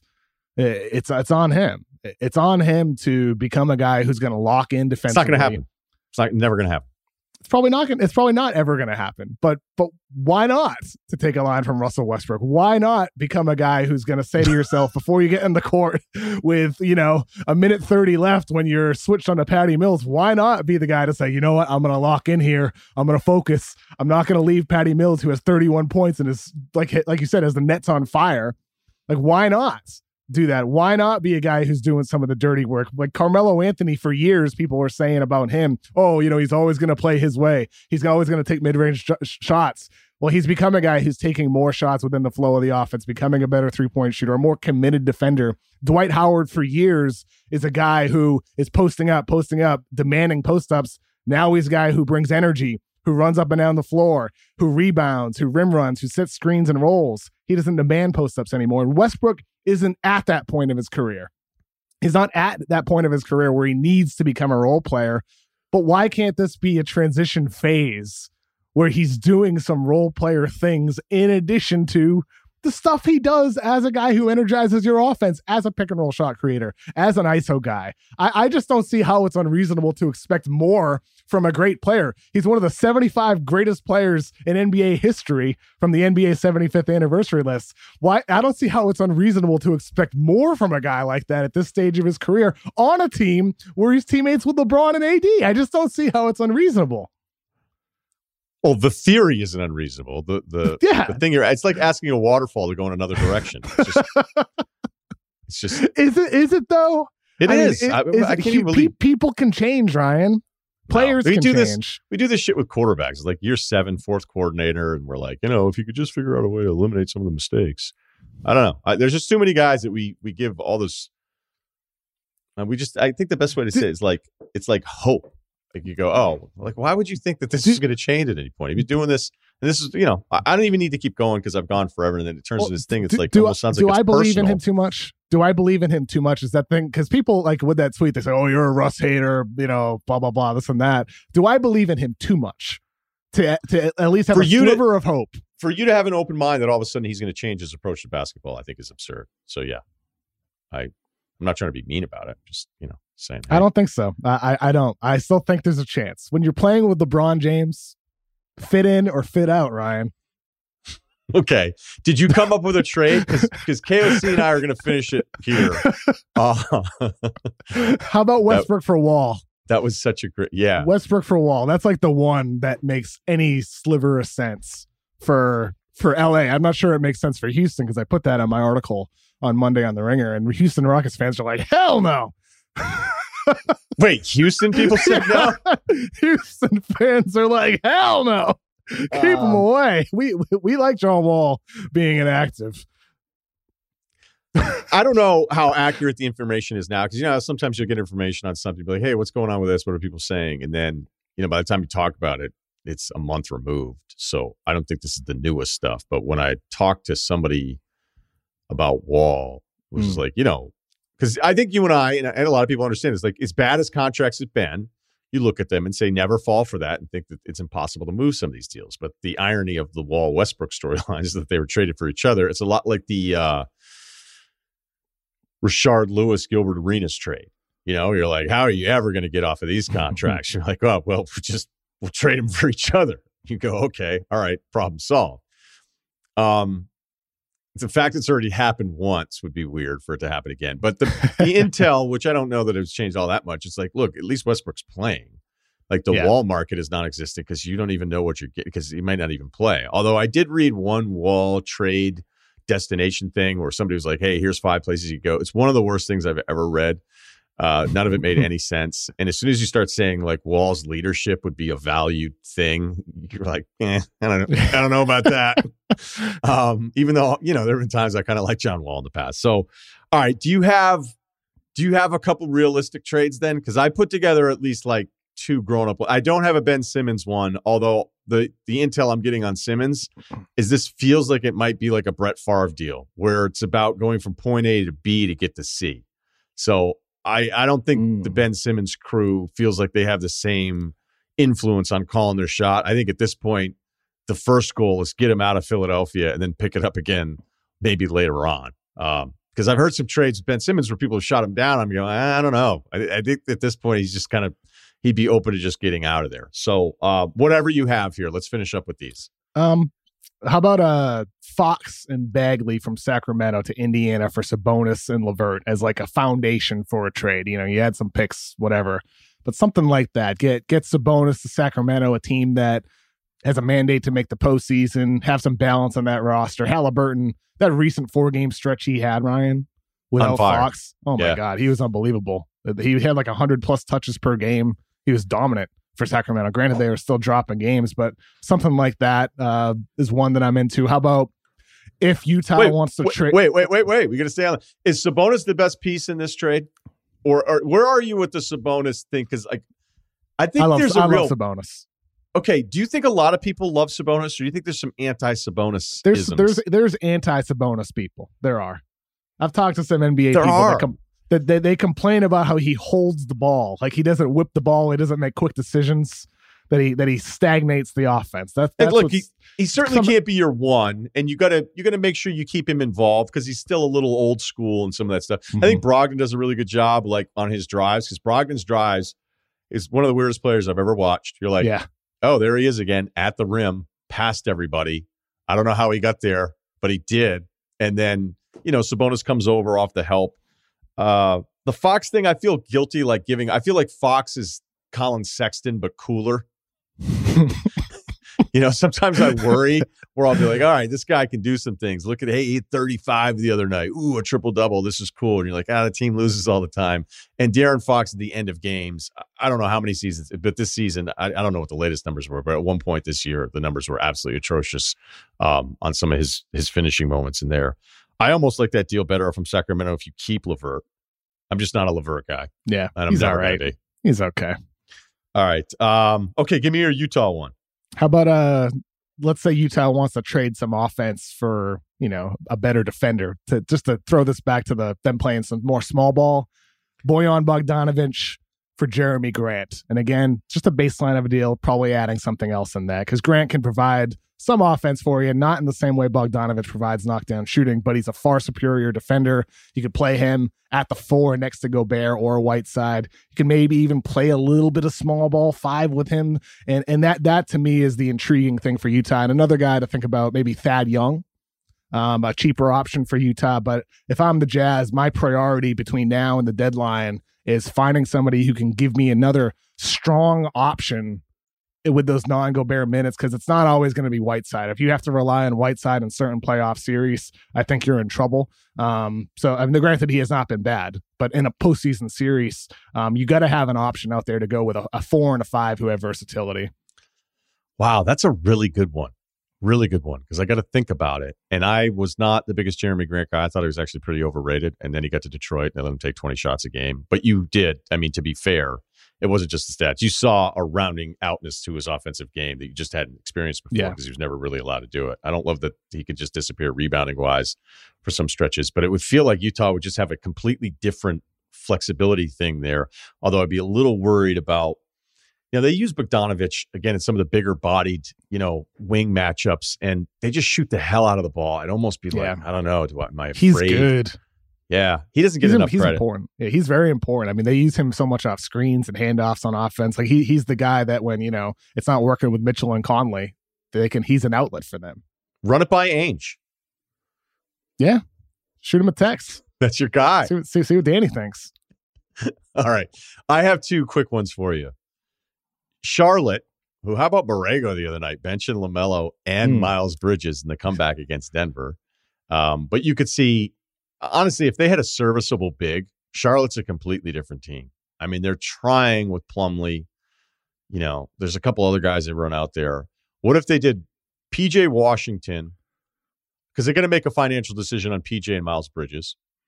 I don't think you're going to be able to do both. You throw in Kai Jones and then Plumlee to make the money work for Miles Turner. But you'd have to hope that the Pacers like Kai Jones, or maybe they counter and say book night. And then they go, you know what? We're getting rid of Sabonis. PJ Washington is a nice player. The fluctuation there is a little weird with that, but he can shoot the hell out of a ball for the guy that size. Give me your thoughts on that. I mean, I would love Miles Turner with LaMelo. That would be a fun pick and roll pairing, having him also protect the rim on the defensive end. That'd be fun. With Indiana, you said they would have to like Kai Jones. I wonder how much can they get for Miles Turner? I mean, what I don't think it's that great. Honestly, dude, we know this. A lot of teams don't love him. He's been available for like 3 fucking years. Yeah, teams don't love Turner. They don't.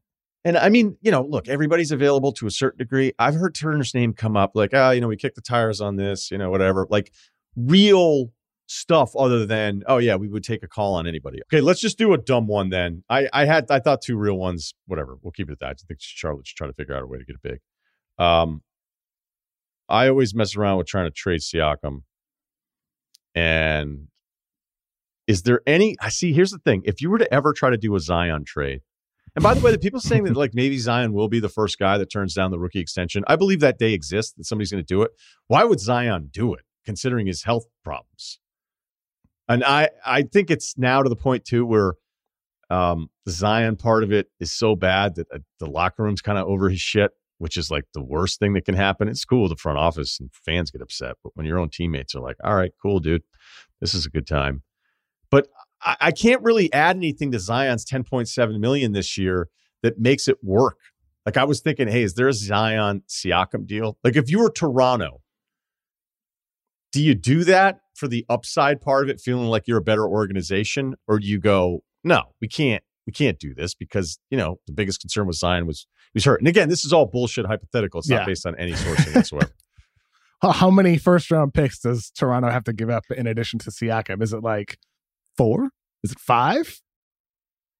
You think so? Yeah. I don't know. You don't think it's that many? But here's the problem. At this point, like if David Griffin seriously were to consider trading Zion, which again, all hypothetical talk here, I wonder how much it takes in return. I bet it's still a significant amount for the exact reason you just said, Ryan. It's the upside factor. The fact is that this guy at 20 years old last year is still one of the 15 best players in basketball. He was sensational after late January when Stan Van Gundy put the ball into his hands. I mean, the injury concerns are real. Like he could go down the Odin path, but he could go down the Embiid path. That's still a possibility. So you think you'd have to throw in 4 firsts on top of that for Zion at this point? I don't know. The other problem for New Orleans is they don't have a lot of fodder. You probably end up having to throw in another decent younger player you still like. I mean, Satoransky, I guess you could say Jackson Hayes because he seems to be out of favor again. Because Valanciunas does more of the stuff that he was maybe trying to do. I don't know. All right. I feel like we ended on a poor note there with my fake Zion thing because I tried this morning and it doesn't really like you can't be adding stuff to Zion that you actually like just to try to get the salary to work for a bigger player. I just wonder if New Orleans would go, we'd rather have something that's steady, that's pretty good, and maybe isn't peak Zion. But as you pointed out, I think this is true right now. The highest points per 36 in NBA history is Zion last season. I think that's amazing. The right number. He was absolutely amazing. Thank you, That's Ryan. KOC. You can also check out The Mismatch and The Void, which is in the same podcast feed, and all of his great work on TheRinger.com. This episode is brought to you by Hulu Plus Live TV. Looking for a better way to watch live TV? Stream your favorite sports and shows on over 95 live channels with Hulu Plus Live TV. Get access to Hulu's entire streaming library, Disney Plus and ESPN Plus, all in one plan. Start your free trial of Hulu Plus Live TV today. Live TV plan required. Restrictions apply. Access content from each service separately. Learn more at hulu.com. This episode is brought to you by Hotels.com. When I went on my last holiday to Cape Town, it was amazing. My friends were there, the weather was phenomenal, and most importantly, the food was fantastic. But one thing I struggled with was finding the right places to stay. All I want is a great bed, a fantastic shower, and breakfast that doesn't end at 8 a.m. I'm on holiday, I'm still sleeping. I also like ease, and the Hotels.com app easily helps me to find a perfect hotel for every trip. Whether you're looking for a family-friendly getaway or a relaxing spa weekend, on the Hotels.com app, you can compare up to 5 hotels side by side. Now, why would you want to do that? So you can see prices, amenities, and star ratings. And best of all, you don't have to switch back and forth between options. See? Ease. So, start planning your next getaway and find your perfect somewhere in the Hotels.com app today. You want details? Fine. I drive a Ferrari, 355 Cabriolet. What's up? I have a ridiculous house in the South Fork. I have every toy you can possibly imagine. And best of all, kids, I am liquid. So, now you know what's possible. Let me tell you what's required. All right, we're throwing a couple follow-up cleanups here. lifeadvicerr@gmail.com. Did Doris Burke on the broadcast say for the Golden State Phoenix game, did she say that the strength guys said that Steph Curry's doing single arm curls with 100-pound dumbbells? I heard the 100-pound dumbbell. I think I missed the curl part. Can we get research on that? I'm checking right now. I'm going through Twitter to see. I don't see anything yet. All right. I didn't hear the single arm curls, but the email Kyle sent to me because he just was like, do we need to check on this? And I said, I think we do need to check on that. There's no way in hell 100-arm curls would rip dudes' elbows apart. So it's not, there's no way that's true. And Tom Platt's more of a leg guy. You know, I don't know who I would say, like, who could do one. I'm sure probably somebody's done it. All right, moving on. I don't think we need to spend more time on it. But if it did, yeah, bummer.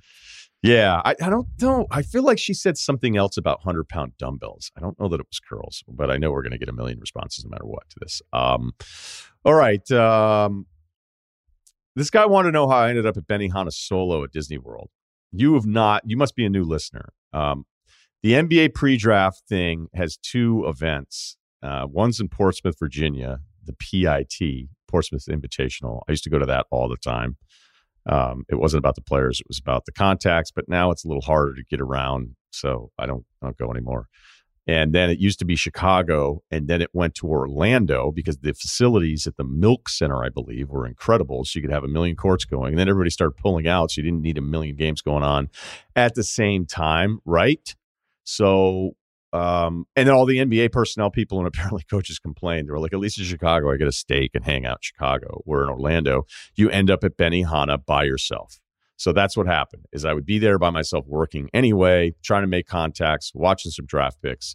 And so, I don't know, it was like 5 or 6 years maybe. I don't remember how many years I went in a row, but I went a bunch. And that's why I ended up at Benihana Solo at a joint grill with a bunch of newlyweds.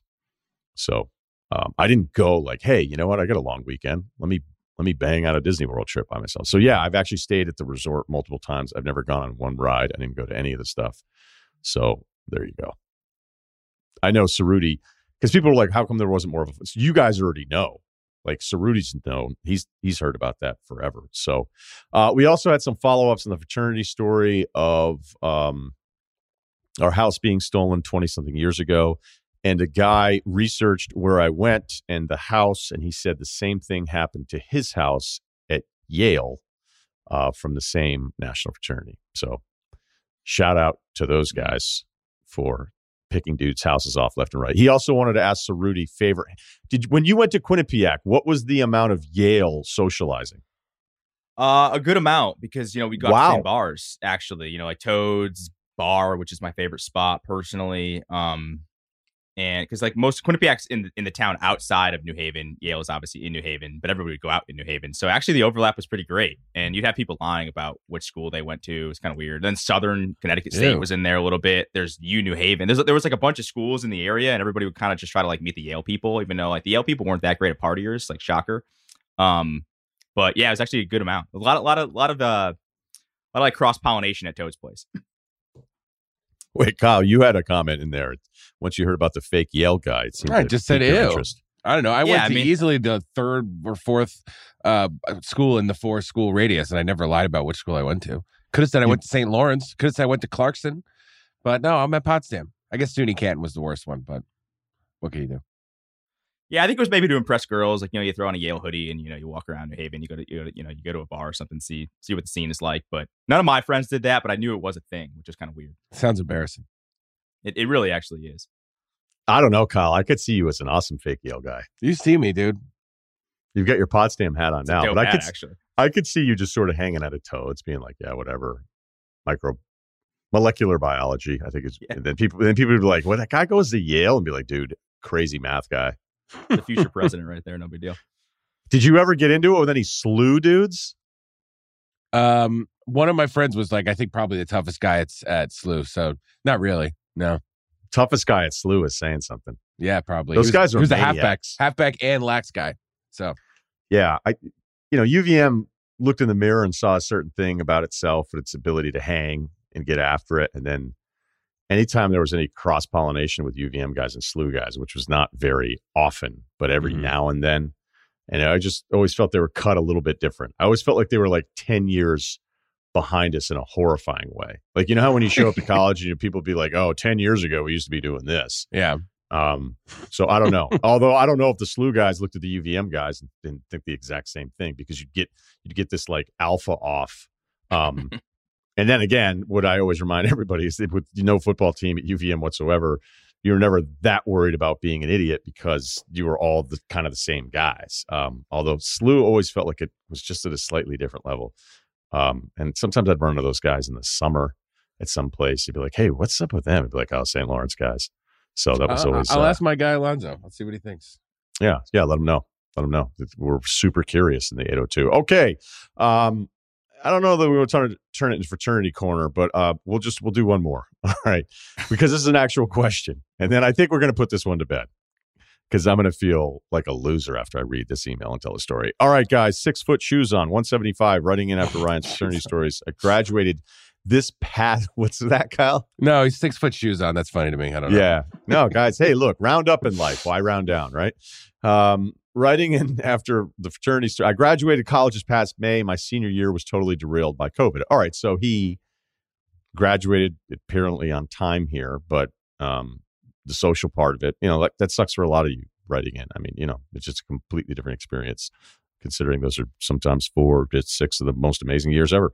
All right, so online class, police admitting preventing much in the way of parties until halfway through spring semester. Fast forward to this fall, I'm still in the town with a short-term job, getting ready to apply to grad school. A big reason for staying in the same town was because a lot of my closest friends, including my roommate, took gap years because of COVID and are now seniors. All right, so he's still in the same town. He's working. He actually graduated.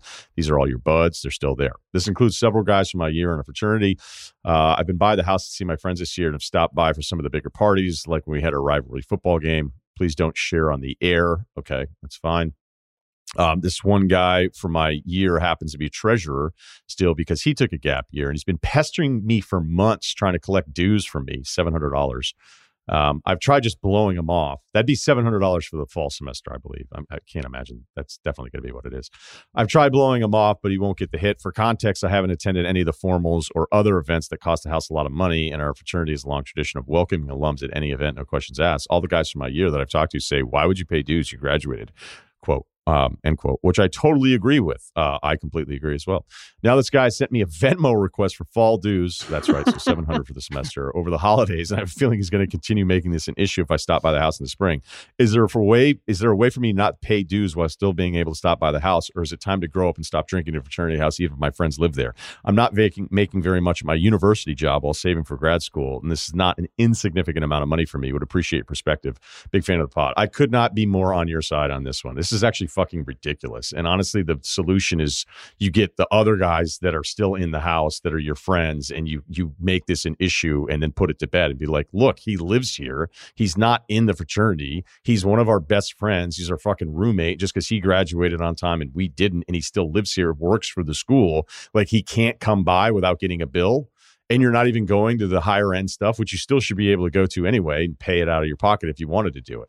The other problem is, I brought this up before, when you turn that 22 or 23 right after school and take it from a fifth year guy who was around for a lot longer than the fifth year, just was still living in the town, there is this weird social barrier that you put up because you feel like, all right, I graduated, it's over, I can't be around here anymore because now I feel like a loser.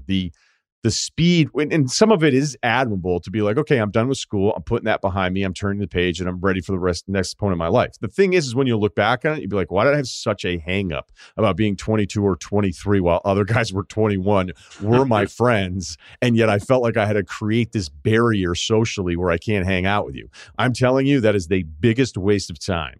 Even in the moment, if you feel like, oh, dudes are judging me, oh, you're still around. Again, you guys dealt with something unprecedented. A pandemic completely screwed up the whole class ranking. And well, not class. I would say class affiliation, not ranking.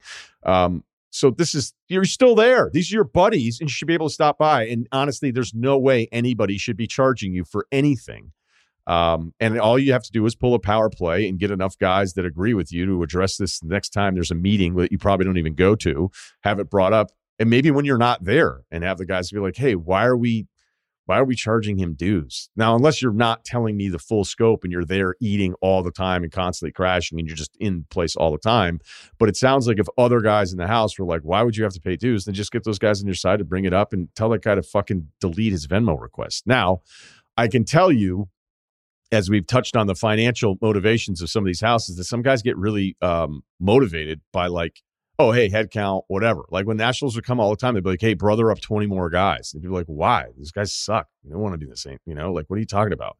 And then all they cared about was just, oh, this is 20 more guys writing a check every fucking semester, right? They're not around. They're not the ones that have to hang out with them and live with them. So I remember, and this is super embarrassing, so I'll just get it out of the way. My 5th year, Hartford Pete and I got an apartment in a like grown-up community in the next town over because we thought we were staying in one house. We get kicked out of it, which we totally deserved to. We've been over that before on the fake lease that didn't exist. And then he was gonna move out west or something, or maybe down south. I don't know. I was gonna stay because I was managing a bar and I still had this one stupid English course that I needed to take, and which we've told before that ended up being badminton. And so right at the end of that summer, after the end of my 5th year, I was like, shit, well, what are we doing? And he's like, I'm not moving. Let's try to find a place. And we had a week to find a place. We even asked the place to extend after we told them we weren't. We're like, hey, actually, we're good. We try to like play dumb. We're like, no, we're good. We're going to stick around. They're like, yeah, we're good. Like, you guys aren't great fits for this adult community. There's old people here and kids. Like, you guys are not great fits. And we were like, okay. So we move out our stuff. I throw all of mine in storage, which again, CD crates and ski jackets. And Pete ended up getting a place, a sick apartment, but it was a single. And so all of a sudden I'm like, oh, well, I need a unit. Then now I'm trying to find a single. I couldn't find anything. So enter the house where I go to the guys. I'm like, look, there's that basement room that's absolutely horrifying. I go, can I just throw some stuff in there on a mattress and then run a cable wire down so I can watch games? I'm like, I'm not going to be home 5 nights anyway because I'm managing this bar. And they were like, totally. And the younger guys were cool about it. I hated it. Dude, I started making the rounds with my buddies that were living in the city and be like, did you hear Rosillo's living in the basement right now? So this is a 6th year guy with no place to live. And I had like basement access. I wasn't hanging out. I felt like a fucking loser. I can tell you that. Why did Hartford Pete do that to you, dude? That seems like a bummer. Well, Hartford Pete behind your back and got a studio to himself. Yeah, well, he had to do what he had to do. It was about survival at that point.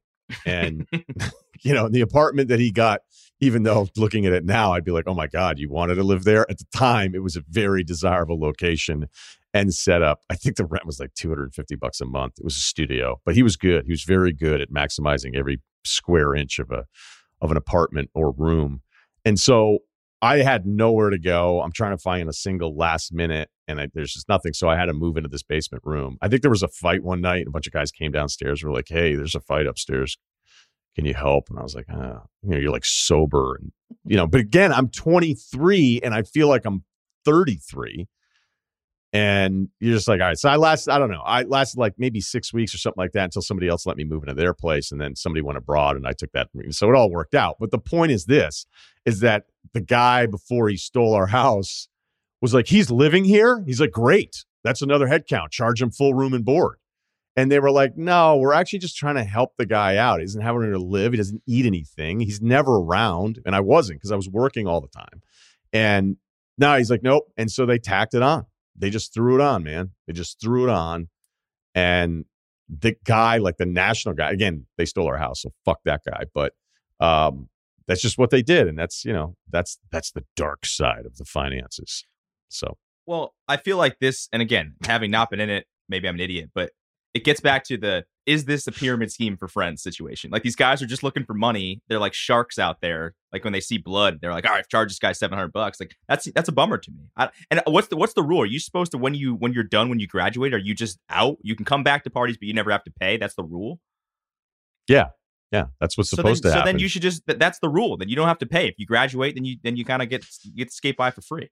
Look, there's places that take it way more seriously than any experience that I ever had, where you go back and maybe there's some sort of alumni thing that you do. I remember, again, we had a big screen TV. It was before I'd even been there, but it was there. And somebody was like, yeah, one class bought this and then whatever. I remember one time when I was still like in normal time frame years, it was like fake Oktoberfest because UVM shut it all down because it was out of control. And they were just like, this is such a liability, how crazy that town used to be. And really, I think it was kind of like late 80s, early 90s before I'd even gotten there. And so they tried to change it around and they made it homecoming, even though we have a football team. So I think it was like a homecoming soccer game, but then they combined it with Parents Weekend because they thought like, all right, even though this is technically still Oktoberfest, it doesn't exist anymore. It'll be homecoming, but it's also Parents Weekend. So maybe these kids will just not be out of control because their parents are around. And that didn't work either. And then I remember just like hanging out on the porch And then some alums came by, vests, finance, look great, just like really got their shit together, late 20s. And they go, "Are you guys doing anything for us?" And we're like, "Yeah, I don't know. There's some stuff in the fridge if you want." They're like, "You guys serious? Like you didn't do anything?" Again, and they just looked at us like we were the biggest losers ever because we put together nothing. We put zero effort into anything for anybody coming back to visit. So, look, I'm not saying I understand all of it everywhere because geographically it is super, super intense in other pockets of the country compared to where I was. But at least in this case, for this guy, the hang up, like, I'm glad you don't have that hang up because, I felt like the biggest loser ever. And my friends were kind of like, "Dude, what are you doing?" And I go, "I'm not living here like I'm fired up to live here and going to meetings and stuff. Like I need a place to put my shit. I have no place to live." So there you go. Okay. Yeah. Any follow-ups, Kyle? Well, I never been in a fraternity. Came close twice, but we talked about that. You're treasurer, sort of, right? Weren't you like Yeah, treasurer for the prospect group or whatever you want to call it. Yeah. But I think I would treat this like, you're not getting my fucking football jersey back senior year. You just don't have 57. I know that you could bother me about it. I know that the coach / history teacher is going to see me in the hallways and ask me about it. And I'll tell him, I don't know. I'll look, my mom's supposed to wash it. I'm not sure. And I'm just going to keep doing that until I graduate. And then it doesn't matter. I'll wear it to the games when my little brother plays. And then, hey, remember that jersey? It's right. It's like, it is what it is. You passed the time. You've made it out. Congrats. And that's money that you don't know. Like, yeah, I'm going to get my 57 jersey back. Sorry. I can't imagine debt collectors calling you back in the day, because you got to build up that thick skin where you just go like, "Hey, I know you're calling. I know you're after something, but I'm numb to this shit." Yeah. They get really aggressive. They can be super nasty about it. They prey on your weakness. I had a guy text me about a real estate thing Christmas morning. The guy cold texting me being like, "Hey, is that?" And I just went, "Fuck off. It's Christmas." That was my response. Nice. This title obviously jumped right out. So we had to do it. Living on Martha's Vineyard. Okay. Name is, we'll just say, I guess he's telling us to use his first name. Kevin, 27, from Ohio, 6'2", 200 pounds, played D3 lacrosse. Sick. Strange career to say the least. In college, I was a fishing charter captain on Nantucket. Oh, this guy really likes the islands. After I graduated from a little art school, I went to San Francisco and ran a successful fly shop. All right, fly fishing. I knew it'd be a temporary move because of my career and how expensive the Bay Area is. So I knew leaving was a ticking time bomb. All right, regardless, I met many intelligent people, started doing video, social media seriously because some tech roommates. I was pretty good at helping the company get a lot of new customers. Once the pandemic hit and everything shut down, I had a short stint as a yacht broker. Strange world. Yes, it is. And eventually my fiance and I moved to South Carolina. She has a remote job, and I will always try to make my fishing career work. Charleston, South Carolina, much cheaper than these super cities. So I thought it'd be an intelligent move. Long story short, my fiance hated the South and wanted to come back to her roots in the Northeast. Fairfield County, shout out. Being from Cleveland and living in two of the most expensive places in the country, I was highly wary of moving to somewhere extremely expensive. So the parents made a deal with us. We can move into their Martha's Vineyard home. And they purchased a new boat for me. Jesus, dude. Sick parents. Yeah. They're not even his. Did they give you $1 million too? Yeah. Get you started? And the dad said it was cool if I have an open relationship. So, all right. They purchased a new boat, 32-foot regulator. All right. Because he said his 17-foot skiff can't handle wake-squee. All right. It's always been my fiance's dream to live on the island year round. Oh, is it? Has she ever done it before? The number of people that I've met that have told me that it is their dream to live on Martha's Vineyard year round versus the number of people that are like, "I'm psyched I did this." So that's kind of my first concern, but we'll keep reading the email. So I'll do anything to make the fishing part work. Been working on my career since I was 18. He started a fishing club in college. Regular Rushmore over here. I know from past experiences in your podcast that making friends in the Northeast is challenging to say the least. Do you have any advice for me since I know you grew up there? I'm thinking about trying to help coach the high school hockey team as a volunteer to get involved in the community. Sure, you can drop my name. I don't know who any of the coaches are for the hockey team. I can't even ice skate. But feel free. I don't know anyone there, so I can't really on the hockey side of things. With my new fishing charter, people will probably not like me since all they see is a spoiled brat from Cleveland with a $200,000 boat. I'd already been talked shit to a couple times at the dock, but I ignore it because I'm not an idiot. I know what it looks like. All right, some good self-awareness. Sorry for the long email. I love the ocean. I love Martha's Vineyard. I'm a little worried about making lifelong friends on the island. I love the show. And go Bruins. Okay. All right. I don't know. I think you're actually doing all right here. If your biggest hang up is meeting new friends, you're still in your 20s. Look, the Northeast part of this is not the challenge. This isn't like moving to Boston going, hey, everybody's not super friendly from the beginning. Because you know, and I've told you numerous times, when you're from the Boston area, everybody, I think Philly has this too. Maybe New York just doesn't care enough, but everybody kind of starts at like 0 and has to work their way up to a 50 on the scale of 1,000 on the likability thing. I'm just telling you, the vineyard is gorgeous. I appreciate it more now that I'm older, but I also appreciate the fact that I don't have to live there. I mean, it's a weird feeling when it's February and you want to do something and there's no highway. Now, it is very different year round now compared to when I lived there. When I lived there, like after 7 o'clock in the mid of winter, if you didn't have, something to eat, again, you just grocery shop. It's not like you're walking around homeless, but,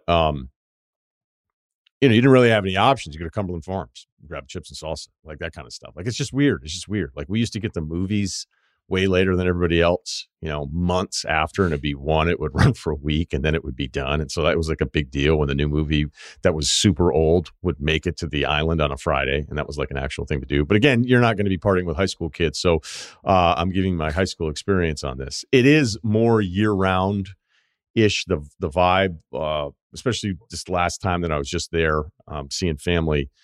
It is more year roundish. I think the pandemic has a lot to do with that on top of everything else. So I don't know how sustainable that is. But if you're moving out to Katama and you get a $200,000 boat, then you're going to figure out a way to make this work. So you have the major parts of this ticked off, first of all. All right. I just wonder if you're both really super built, even though it is better year round, built for it, the way so many people have told me they were built for it and then they hated it because it's very challenging. I don't know, making friends on it. You get a boat, so you're going to make friends, right? If you're really good somebody at fishing, wants to be your friend. Yeah, somebody, you're going to have some people that want to be your friend. So you're probably going to have to hit up the Ritz, which isn't as fancy as it sounds. The places that I used to bartend are closed now anyway. Maybe just make your way down to the Wharf pub in Edgartown. And yeah, I mean, it's not for everybody, but some of it's going to be getting out there and being social and meeting people. And it's going to be up to you. It's going to be up to you to make it happen.